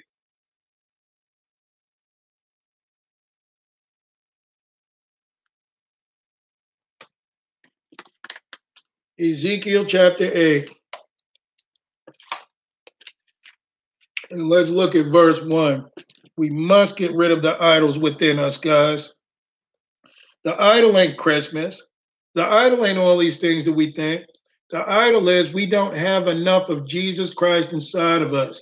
We don't have our temples full of Christ. Because if we are full of Christ, we're going to walk like Christ, talk like Christ, think like Jesus Christ, desire what Jesus Christ wants. But if we got things in our lives, I remember Leonard Ravenhill said, and this always stuck with me, he says, because there isn't enough joy in the house of the Lord. And I'm not necessarily talking about church. I'm talking about the temple of God, which is you. Because we don't have enough in the house of the Lord, he says that we need entertainment.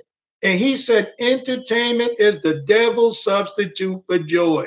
This is why we have to outwardly perform and seek other things and get new ideas that we want to give Jesus. There's not enough joy in the house. Because if Jesus becomes your everything, then he's who you're going to seek after. Nothing will do but Christ in you. But when you're lacking and, man, I ain't feeling the joy of the Lord, which the Bible tells us is our strength, then I'm going to seek after things that are going to pleasure me, give me dopamine rushes, make me seek after and desire, because I'm a drowning man that needs Christ and I need my temple full of him. I'll reach for any life raft, anything I think will sustain me, because I won't give everything over to him who is my true source of life. Ezekiel 8, look at verse 1.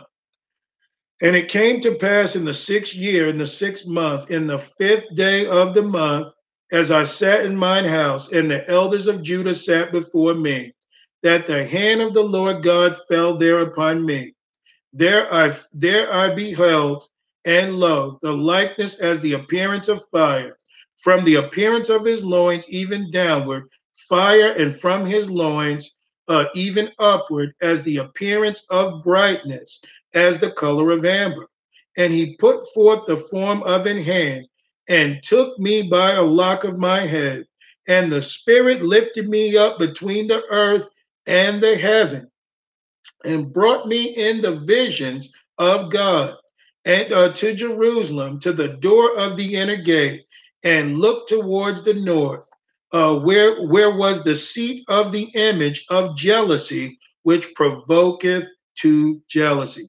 So, man, what are they looking at in here? That God is jealous. God lifted Ezekiel out of the body into a vision, took him and showed him Jerusalem, and then showed him the inner workings of the temple. That's important that he went into the inner gate. Look at verse 4. And beheld the glory of God of Israel was there, according to the vision that I saw in a plain. Then said he unto me, Son of man, lift up thine eyes, and now the way towards the north. So I lifted up my eyes the way toward the north, and behold northward, at the gate of the altar, this image of jealousy in the entry. So there's an image of jealousy towards the altar.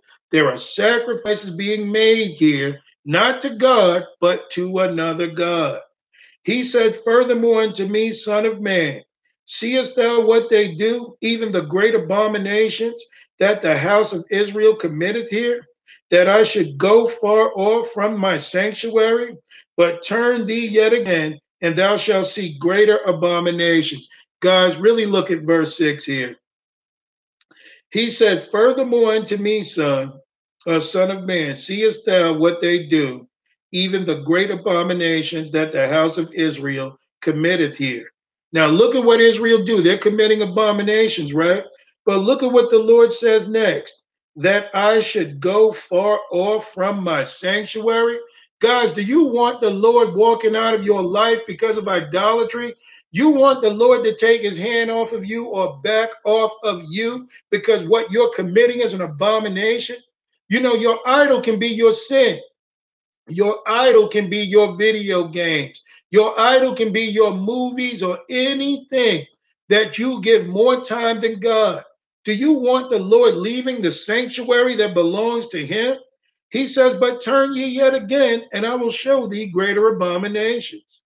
And he brought me to the door of the court. And when I looked, behold, a hole in the wall.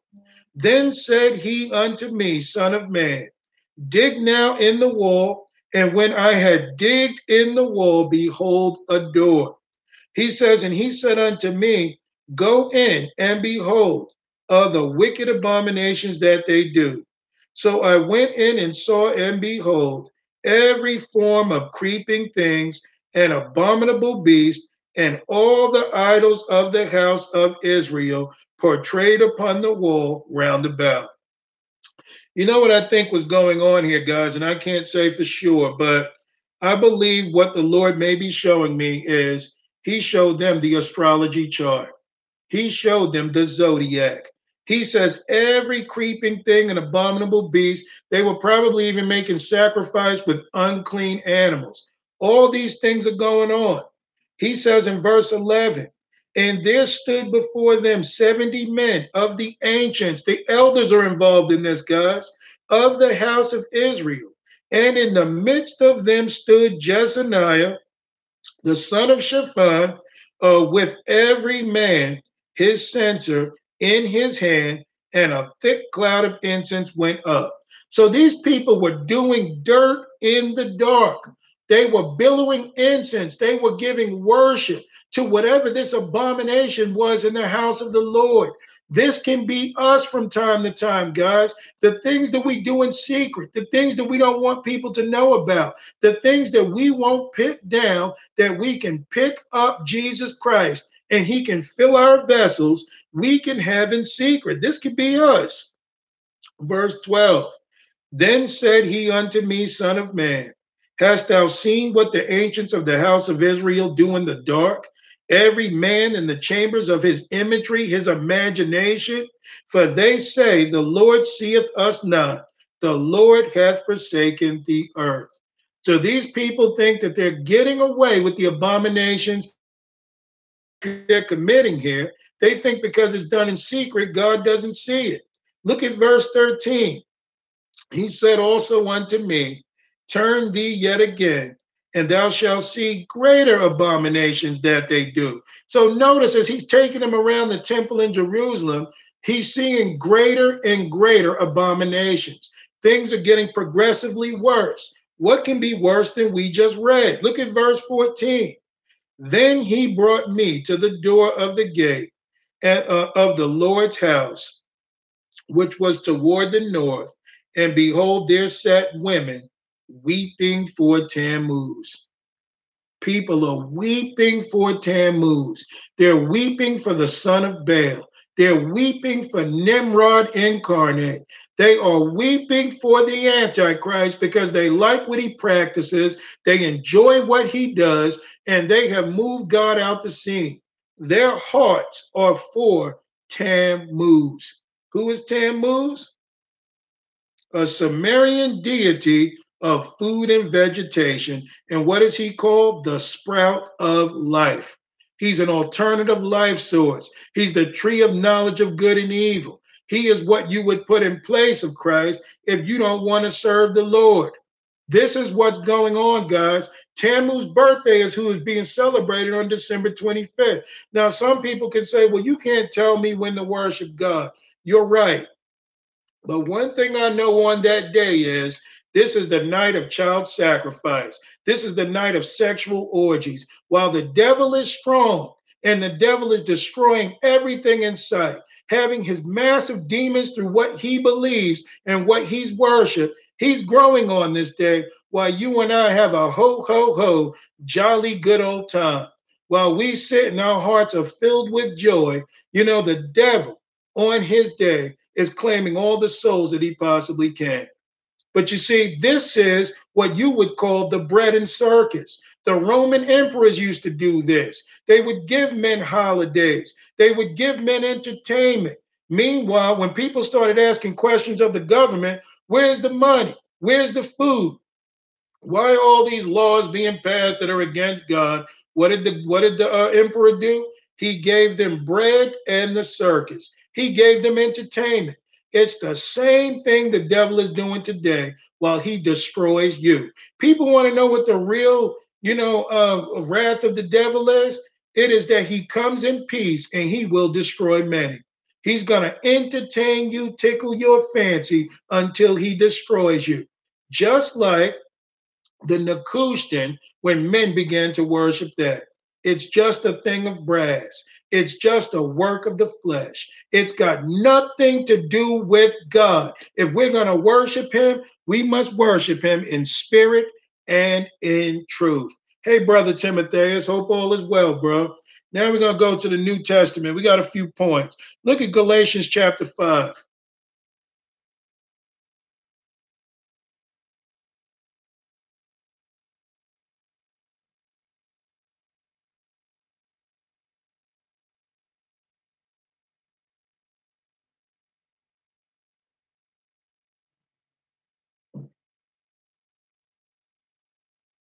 Let's go. Let's look at verse 13. Galatians 5, guys, look at verse 13. Look at what it says. For brethren, you have been called unto liberty. So thank God for his liberty. Thank God that we can walk in the spirit, that we're not held by the old Mosaic law. But look at what Paul says, guys. Only use not liberty for an occasion to the flesh, but by love serve one another. For all the law is fulfilled in one word, even in this, thou shalt love thy neighbor as thyself. But if ye bite and devour one another, take heed that ye be not consumed one of another. This I say then, walk in the spirit, and ye shall not fulfill the lust of the flesh. For the flesh lusteth against the spirit, and the spirit against the flesh, and these are contrary the one to the other, so that you cannot do the things that you would. So as you can see, the flesh has a different appetite than the spirit. When we follow after the flesh, it leads us away from the spirit. When we walk in the spirit, we will not fulfill the lust of the flesh. Look at verse 18. But if ye be led by the spirit, ye are not under the law.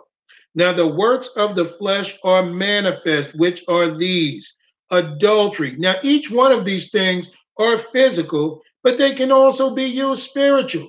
There's a spiritual adultery when we love things more than God. He calls them adulterers and adulteresses. Know you not that friendship with the world is enmity against God?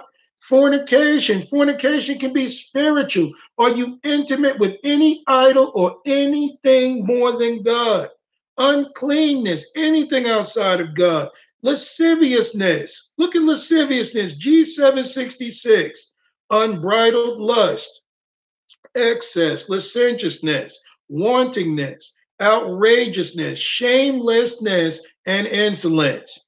Look at and then look at what's on the list in verse 20.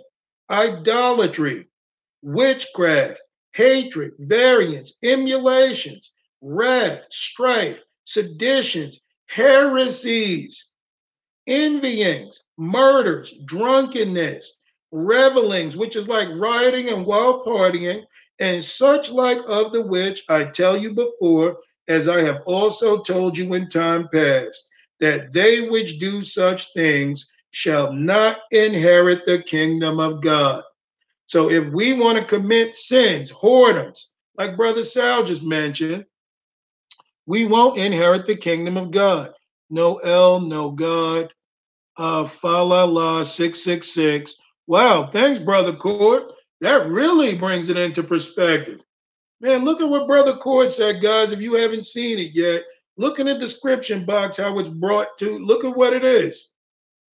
So, anyways, he said that they will not inherit the kingdom of God.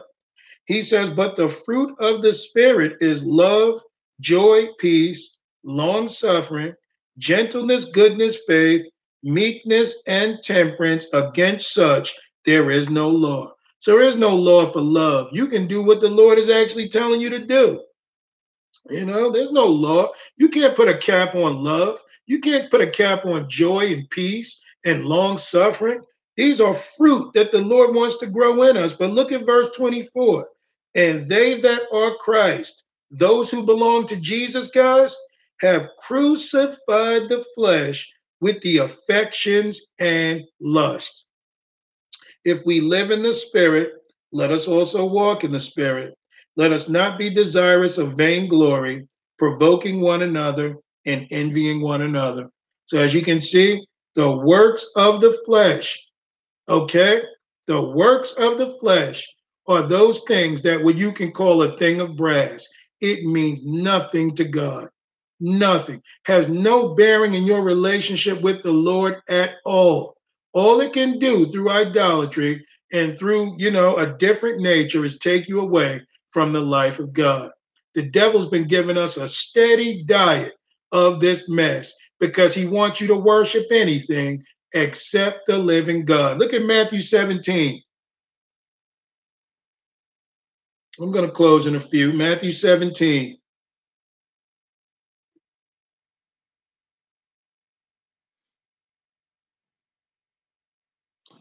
Matthew 17, look at verse 1. It says, and after 6 days, Jesus taketh Peter, James, and John, his brother, and bringeth them up into an high mountain apart, and was transfigured before them.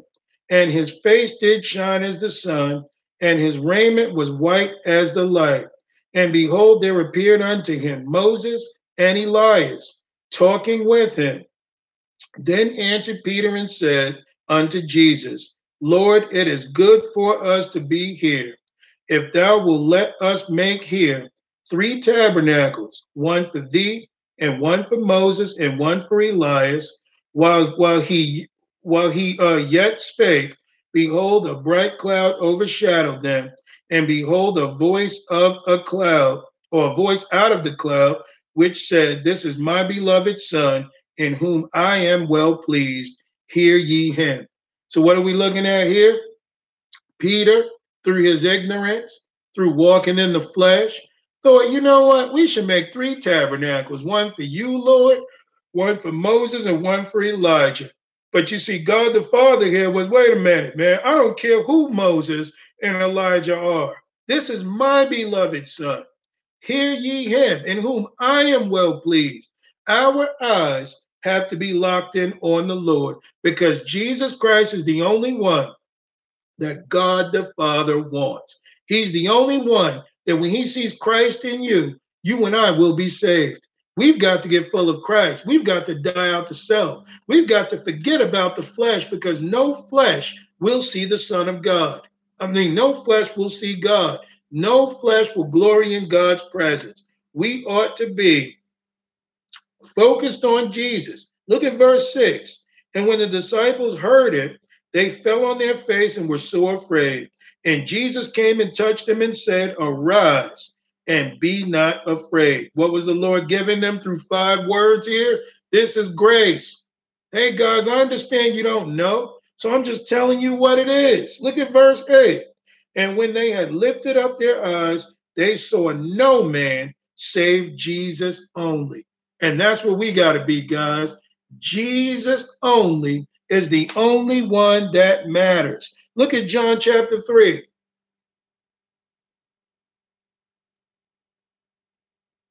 It's all about Jesus. All about Jesus.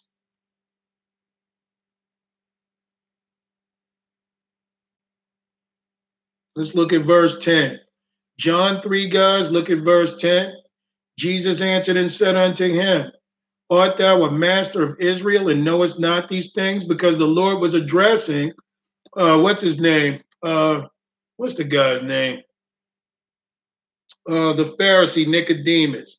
So Jesus was addressing him, telling him he needed to be born again. And you notice he said, "Master, you are a teacher come from God, because no man can do these miracles that thou doest except God be with him." Jesus was pretty much telling him how to get the power. He said, "You must be born again. You know that we've got to have our temples cleaned out, that we can house the new wine. We need new bottles that have no idolatry in them to house the new wine." So the Lord says in verse 10, Jesus answered and said unto him, "Art thou a master of Israel and knowest not these things? Verily, verily, I say unto thee, we speak that we do know, and testify that we have seen, and ye perceive not, and you receive not, our witness. If I have told you of earthly things and you believe not, how shall you believe if I tell you of heavenly things? And no man hath ascended up to heaven, but he that came down from heaven, even the Son of Man which is in heaven. And as Moses lifted up the serpent in the wilderness, even so must the Son of Man be lifted up. So just how Moses held up that serpent, that Nehushtan, we've got to be the same way, or Nehushtan, we've got to be the same way in lifting up Christ. As Moses lifted up that serpent and all eyes who wanted to live were fastened on that, you and I have got to lift up Jesus Christ and stay focused on him, the narrow way, the tree of life. Okay? Look at verse 15. That whosoever believeth in him should not perish, but have eternal life. Notice when they kept their eyes on the serpent in the wilderness, they lived. If we stay believing on Jesus Christ, we will not perish, but have eternal life. For God so loved the world that he gave his only begotten Son, that whosoever believeth on him should not perish, but have everlasting life. For God sent not his Son into the world to condemn the world, but that the world through him, notice it says through, not the world by him, the world through Jesus might be saved. What does that mean? You've got to be a partaker of a relationship. You've got to have Christ living in you. Only through Jesus we will be saved. He that believeth on him is not condemned, but he that believeth not is condemned already, because he hath not believed in the name of the only begotten Son of God. Man, this is what we better look at, guys. And this is the condemnation, that light is come into the world, and men love darkness rather than light, because their deeds were evil. But look at what he says in verse 20. For everyone that doeth evil hateth the light, neither cometh to the light, lest their deeds should be reproved. But he that doeth truth cometh to the light, that his deeds may be manifest, that they are wrought in God. That's all we're doing. We're talking about the idols in our lives that need to be taken out, that need to be exposed, so that we can give all things over to Jesus Christ. He is our source of life. Remember what Jesus said, if thy eye be single, thy whole body shall be full of light.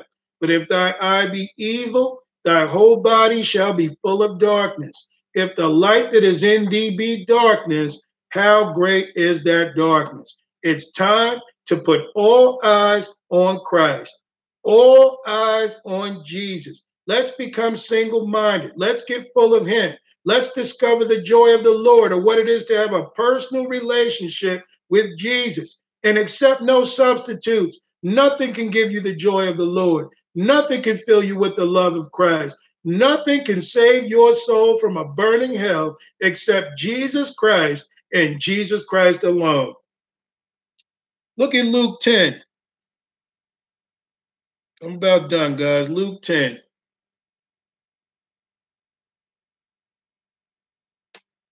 Luke 10, and let's look at verse 38.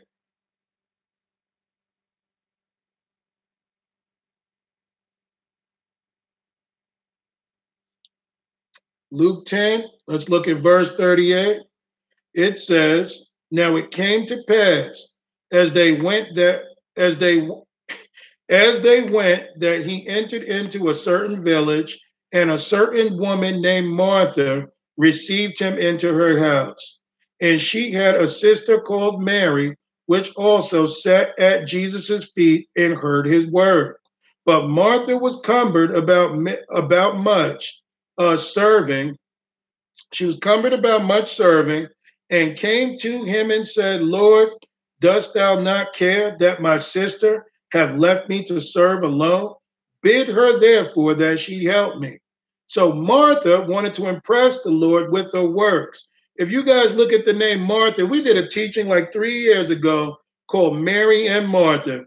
But if you look at Martha's name, this is G3136. The word means she was rebellious. Okay, so you guys look at that. Look at Mary's name. It's not much different. If you look at the name Mary, guys, okay, look at Mary. This is G3137. Her word means their rebellion. So, in many ways, guys, this can be looked at that they were both sinners, or they were both in need of Jesus Christ. But one decided to work for the Lord, and the other just sat at his feet, absorbing as much of the Lord as they could possibly have. Look at verse 41. And Jesus answered and said unto her, Martha, Martha, thou art careful and troubled about many things, but one thing is needful, and Mary hath chosen that good part, which shall not be taken away from her. So, guys, a personal relationship with the Lord is more important than any works we think we can give the Lord. Nothing must come between our relationship with the Lord. We cannot have idols in this temple that we may give the Lord everything. Look at 2 Timothy chapter 2. Two more scriptures, guys, and I'm done, I promise. 2 Timothy chapter 2.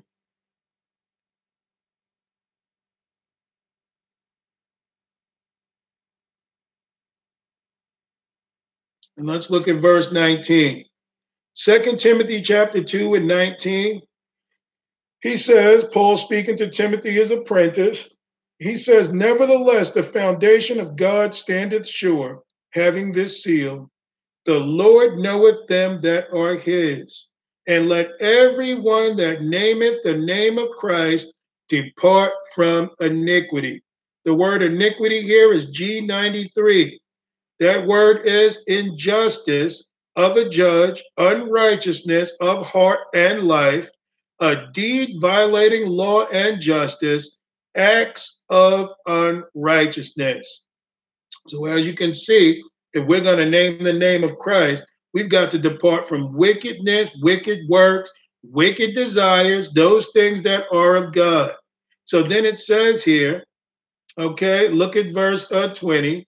But in a great house there are not only vessels of gold and of silver, but also of wood and of earth, and some to honor and some to dishonor. If a man therefore purge himself from these idols, from these vessels, from these things that we have in our temples, if we purge ourselves of these, look at the promise, he shall be a vessel unto honor, sanctified and meet, meaning fit for the master's use, and prepared unto every good work. Not just some good works, every good work. Not only will you preach the word, you're going to preach the word with power. Souls are going to be saved. You're going to demonstrate the gifts of the Spirit, because there is nothing within the temple, including our will, that is going to keep the flow of God or the presence of the Lord filling the temple. It says in 1 Kings chapter 6, when they built that temple the way that it was instructed to be built, that it says that the presence of God filled the temple. Man, that's the manifestation of the sons of God. That's what it is to be full of Jesus Christ. Look at verse 22. Flee also. Here's the other problem, guys. Youthful lust, but follow righteousness, faith, charity, which is love, peace with them that call on the Lord out of a pure heart. Not a double heart, but a pure heart towards the Lord. Look at verse 23. But foolish and unlearned questions avoid, knowing that they do gender strifes. And the servant of the Lord must not strive, but be gentle unto all men, apt to teach, and patient. In meekness, look at the fruit of the Spirit here, instructing those that oppose themselves, if God peradventure or perhaps will give them repentance to the acknowledging of the truth. So in order to repent, we got to acknowledge the truth. We got to see where we're wrong and that God is right.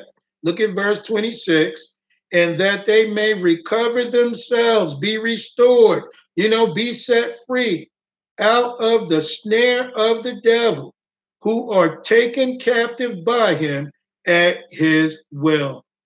Man, we want to be set free. We got to rid ourselves of everything that the devil has built in our lives, all the fifth columns, all the things that he's banking on that you won't change.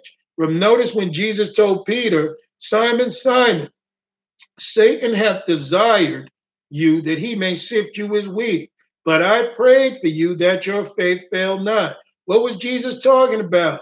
The devil was going to sift Peter like he sifts you and I, to see if there be anything of brass, any idol, any flesh, anything that we love more than God, any vestige of the old man still in us, because he's banking on pulling that string so that he can get you to follow after him. No, we got to give all things over to Jesus, that these cords may be severed, that we may be truly set free. And what does the Bible says? You shall know the truth, and the truth shall make you free. Whom the Son, who is Jesus, has set free, you shall be free indeed. Man, thank you, Lord. Last scripture I'm going to before I close. Look at 2 Corinthians chapter 6. The Lord has been on my mind to go to 2 Corinthians chapter 6 the whole night. And I'm glad that he kept it there in my memory, that I wouldn't forget it. Thank you, Lord.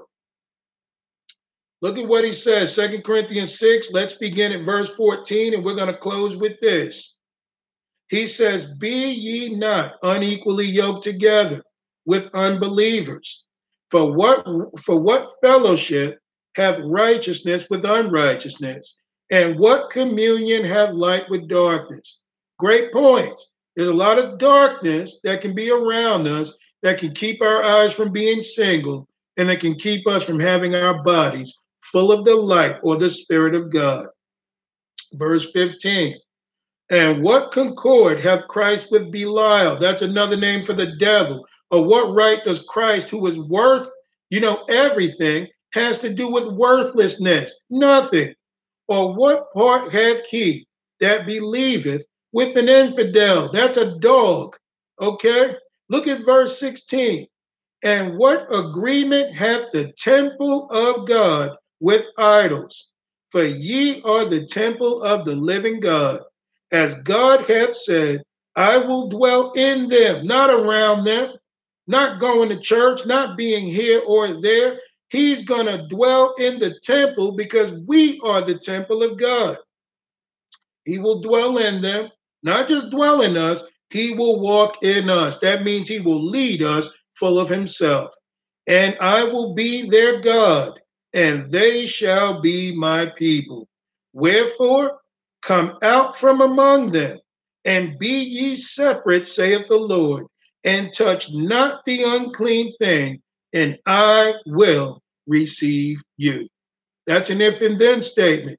If we clean out our lives or allow the Lord to clean us out from every unrighteous thing, then he will receive us. Verse 18, and will be a father unto you, and ye shall be my sons and daughters, saith the Lord Almighty. Thank you, Jesus. So you see, guys, that's the lesson for tonight. The Nehushtan was only meant for the work that was done in the wilderness. It was symbolic for that serpent being the serpent seed, being Adam, that Jesus took to the cross, that he might destroy, that we may have the new life which is in him. But those people used it as an idol. They began to worship him and they had no fear of the Lord. They began to worship an idol because that idol was more real to them. We can't have any idols in our lives. We truly must become the temple of God. We must have the Holy Spirit sanctify us and bring all sinful things to mind while he changes our nature and cleans us out, that we may give all things over to Jesus. Also, I want to introduce people to the Organic Gospel book. Okay? You can get this book. It teaches that the gospel is organic, that you can't try to be a Christian.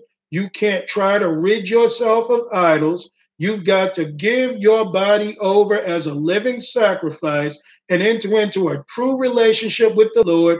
Read his word, spend time with him, become intimate with Christ while he changes our nature, that we may become the righteous trees that will bear the righteous fruit, that we will be taken into his barn.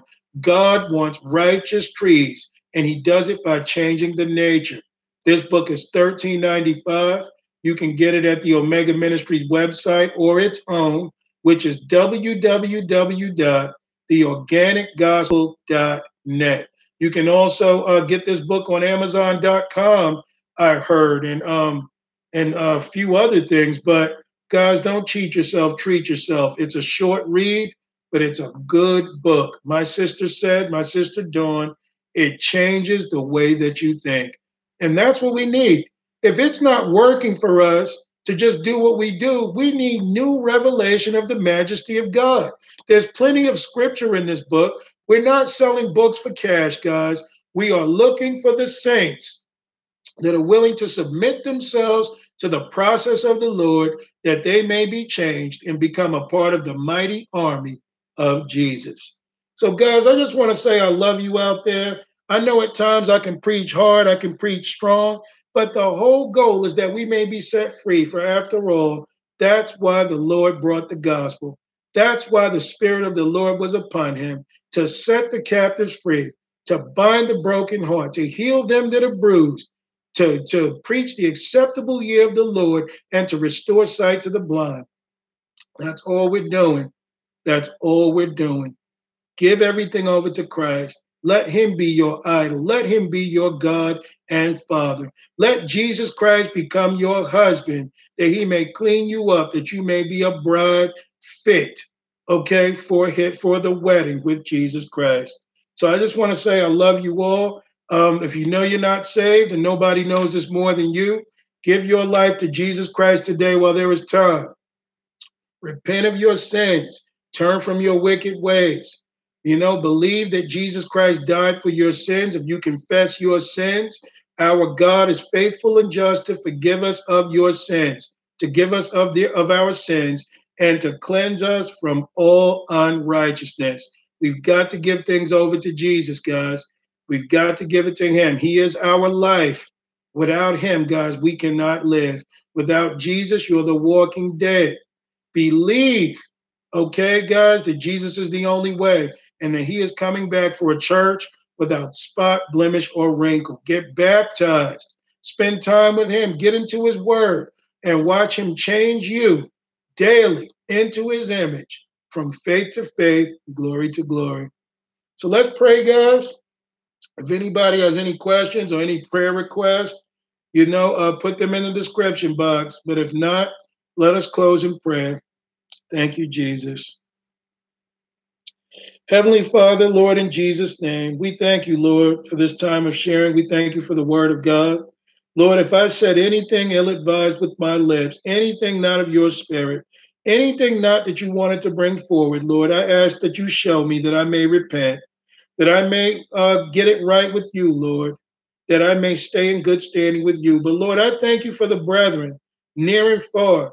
I thank you for my sisters in Christ. I thank you for Sister Melissa, Sister Sarah, Sister Naomi, Sister Dana, Sister Barbara, Sister Naima, Sister Tara, Sister Heather, so many, Lord, out there, Sister Latoya, Sister Tatiana.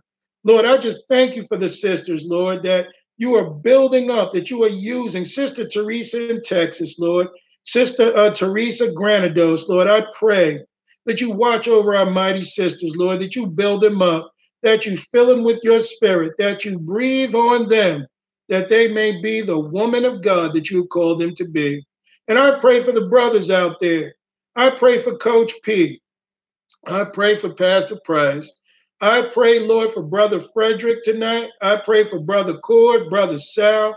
I pray for Brother Rashid, Brother Baines. I pray for Brother Omar. I pray for all the brethren that are in this thing, Lord. Brother Rock T in Australia, Brother Greg in Italy, Lord.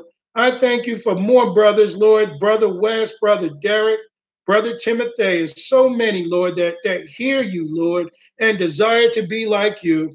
I pray, Lord, for a special anointing, that you fill them with your spirit, that you live and walk in them, that you may have them like they will have their being in you, that you may do what you need to do, that we may wage an effective warfare for the Lord, that we may slay the devil, that we may be men over the homes, that we may be husbands unto our wives, that we may be ministers without blame, without fear, without compromise, that's willing to give all things over to you. Lord God, I pray, send your spirit in this crucial hour, that you may amalgamate your army full of your spirit, that we may tride over the devil and leave our mark here for you, that you may get the praise, all the glory, and all the honor. In Jesus' mighty, holy, and precious name we pray. Amen. So I just want to say, guys, that's going to wrap it up for tonight. Tomorrow night's teaching will be called, O Lord, my strength and my redeemer. That's going to be at 7:30 Pacific time, 10:30 Eastern time. I just want to say, brethren, that I love you all. Don't forsake your prayer closet. Spend time with the Lord. Give all things over to Jesus Christ, that we may do an end time work for him.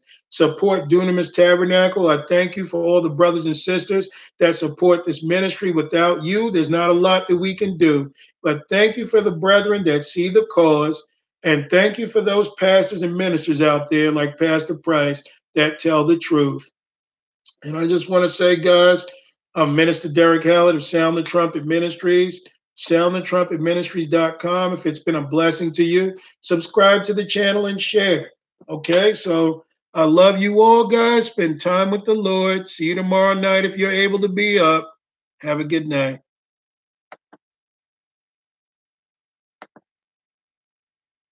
Judy was boring. Hello. Then Judy discovered ChumbaCasino.com. It's my little escape. Now Judy's the life of the party. Oh, baby, mama's bringing home the bacon. Whoa, take it easy, Judy. The Chumba life is for everybody. So go to ChumbaCasino.com and play over 100 casino-style games. Join today and play for free for your chance to redeem some serious prizes.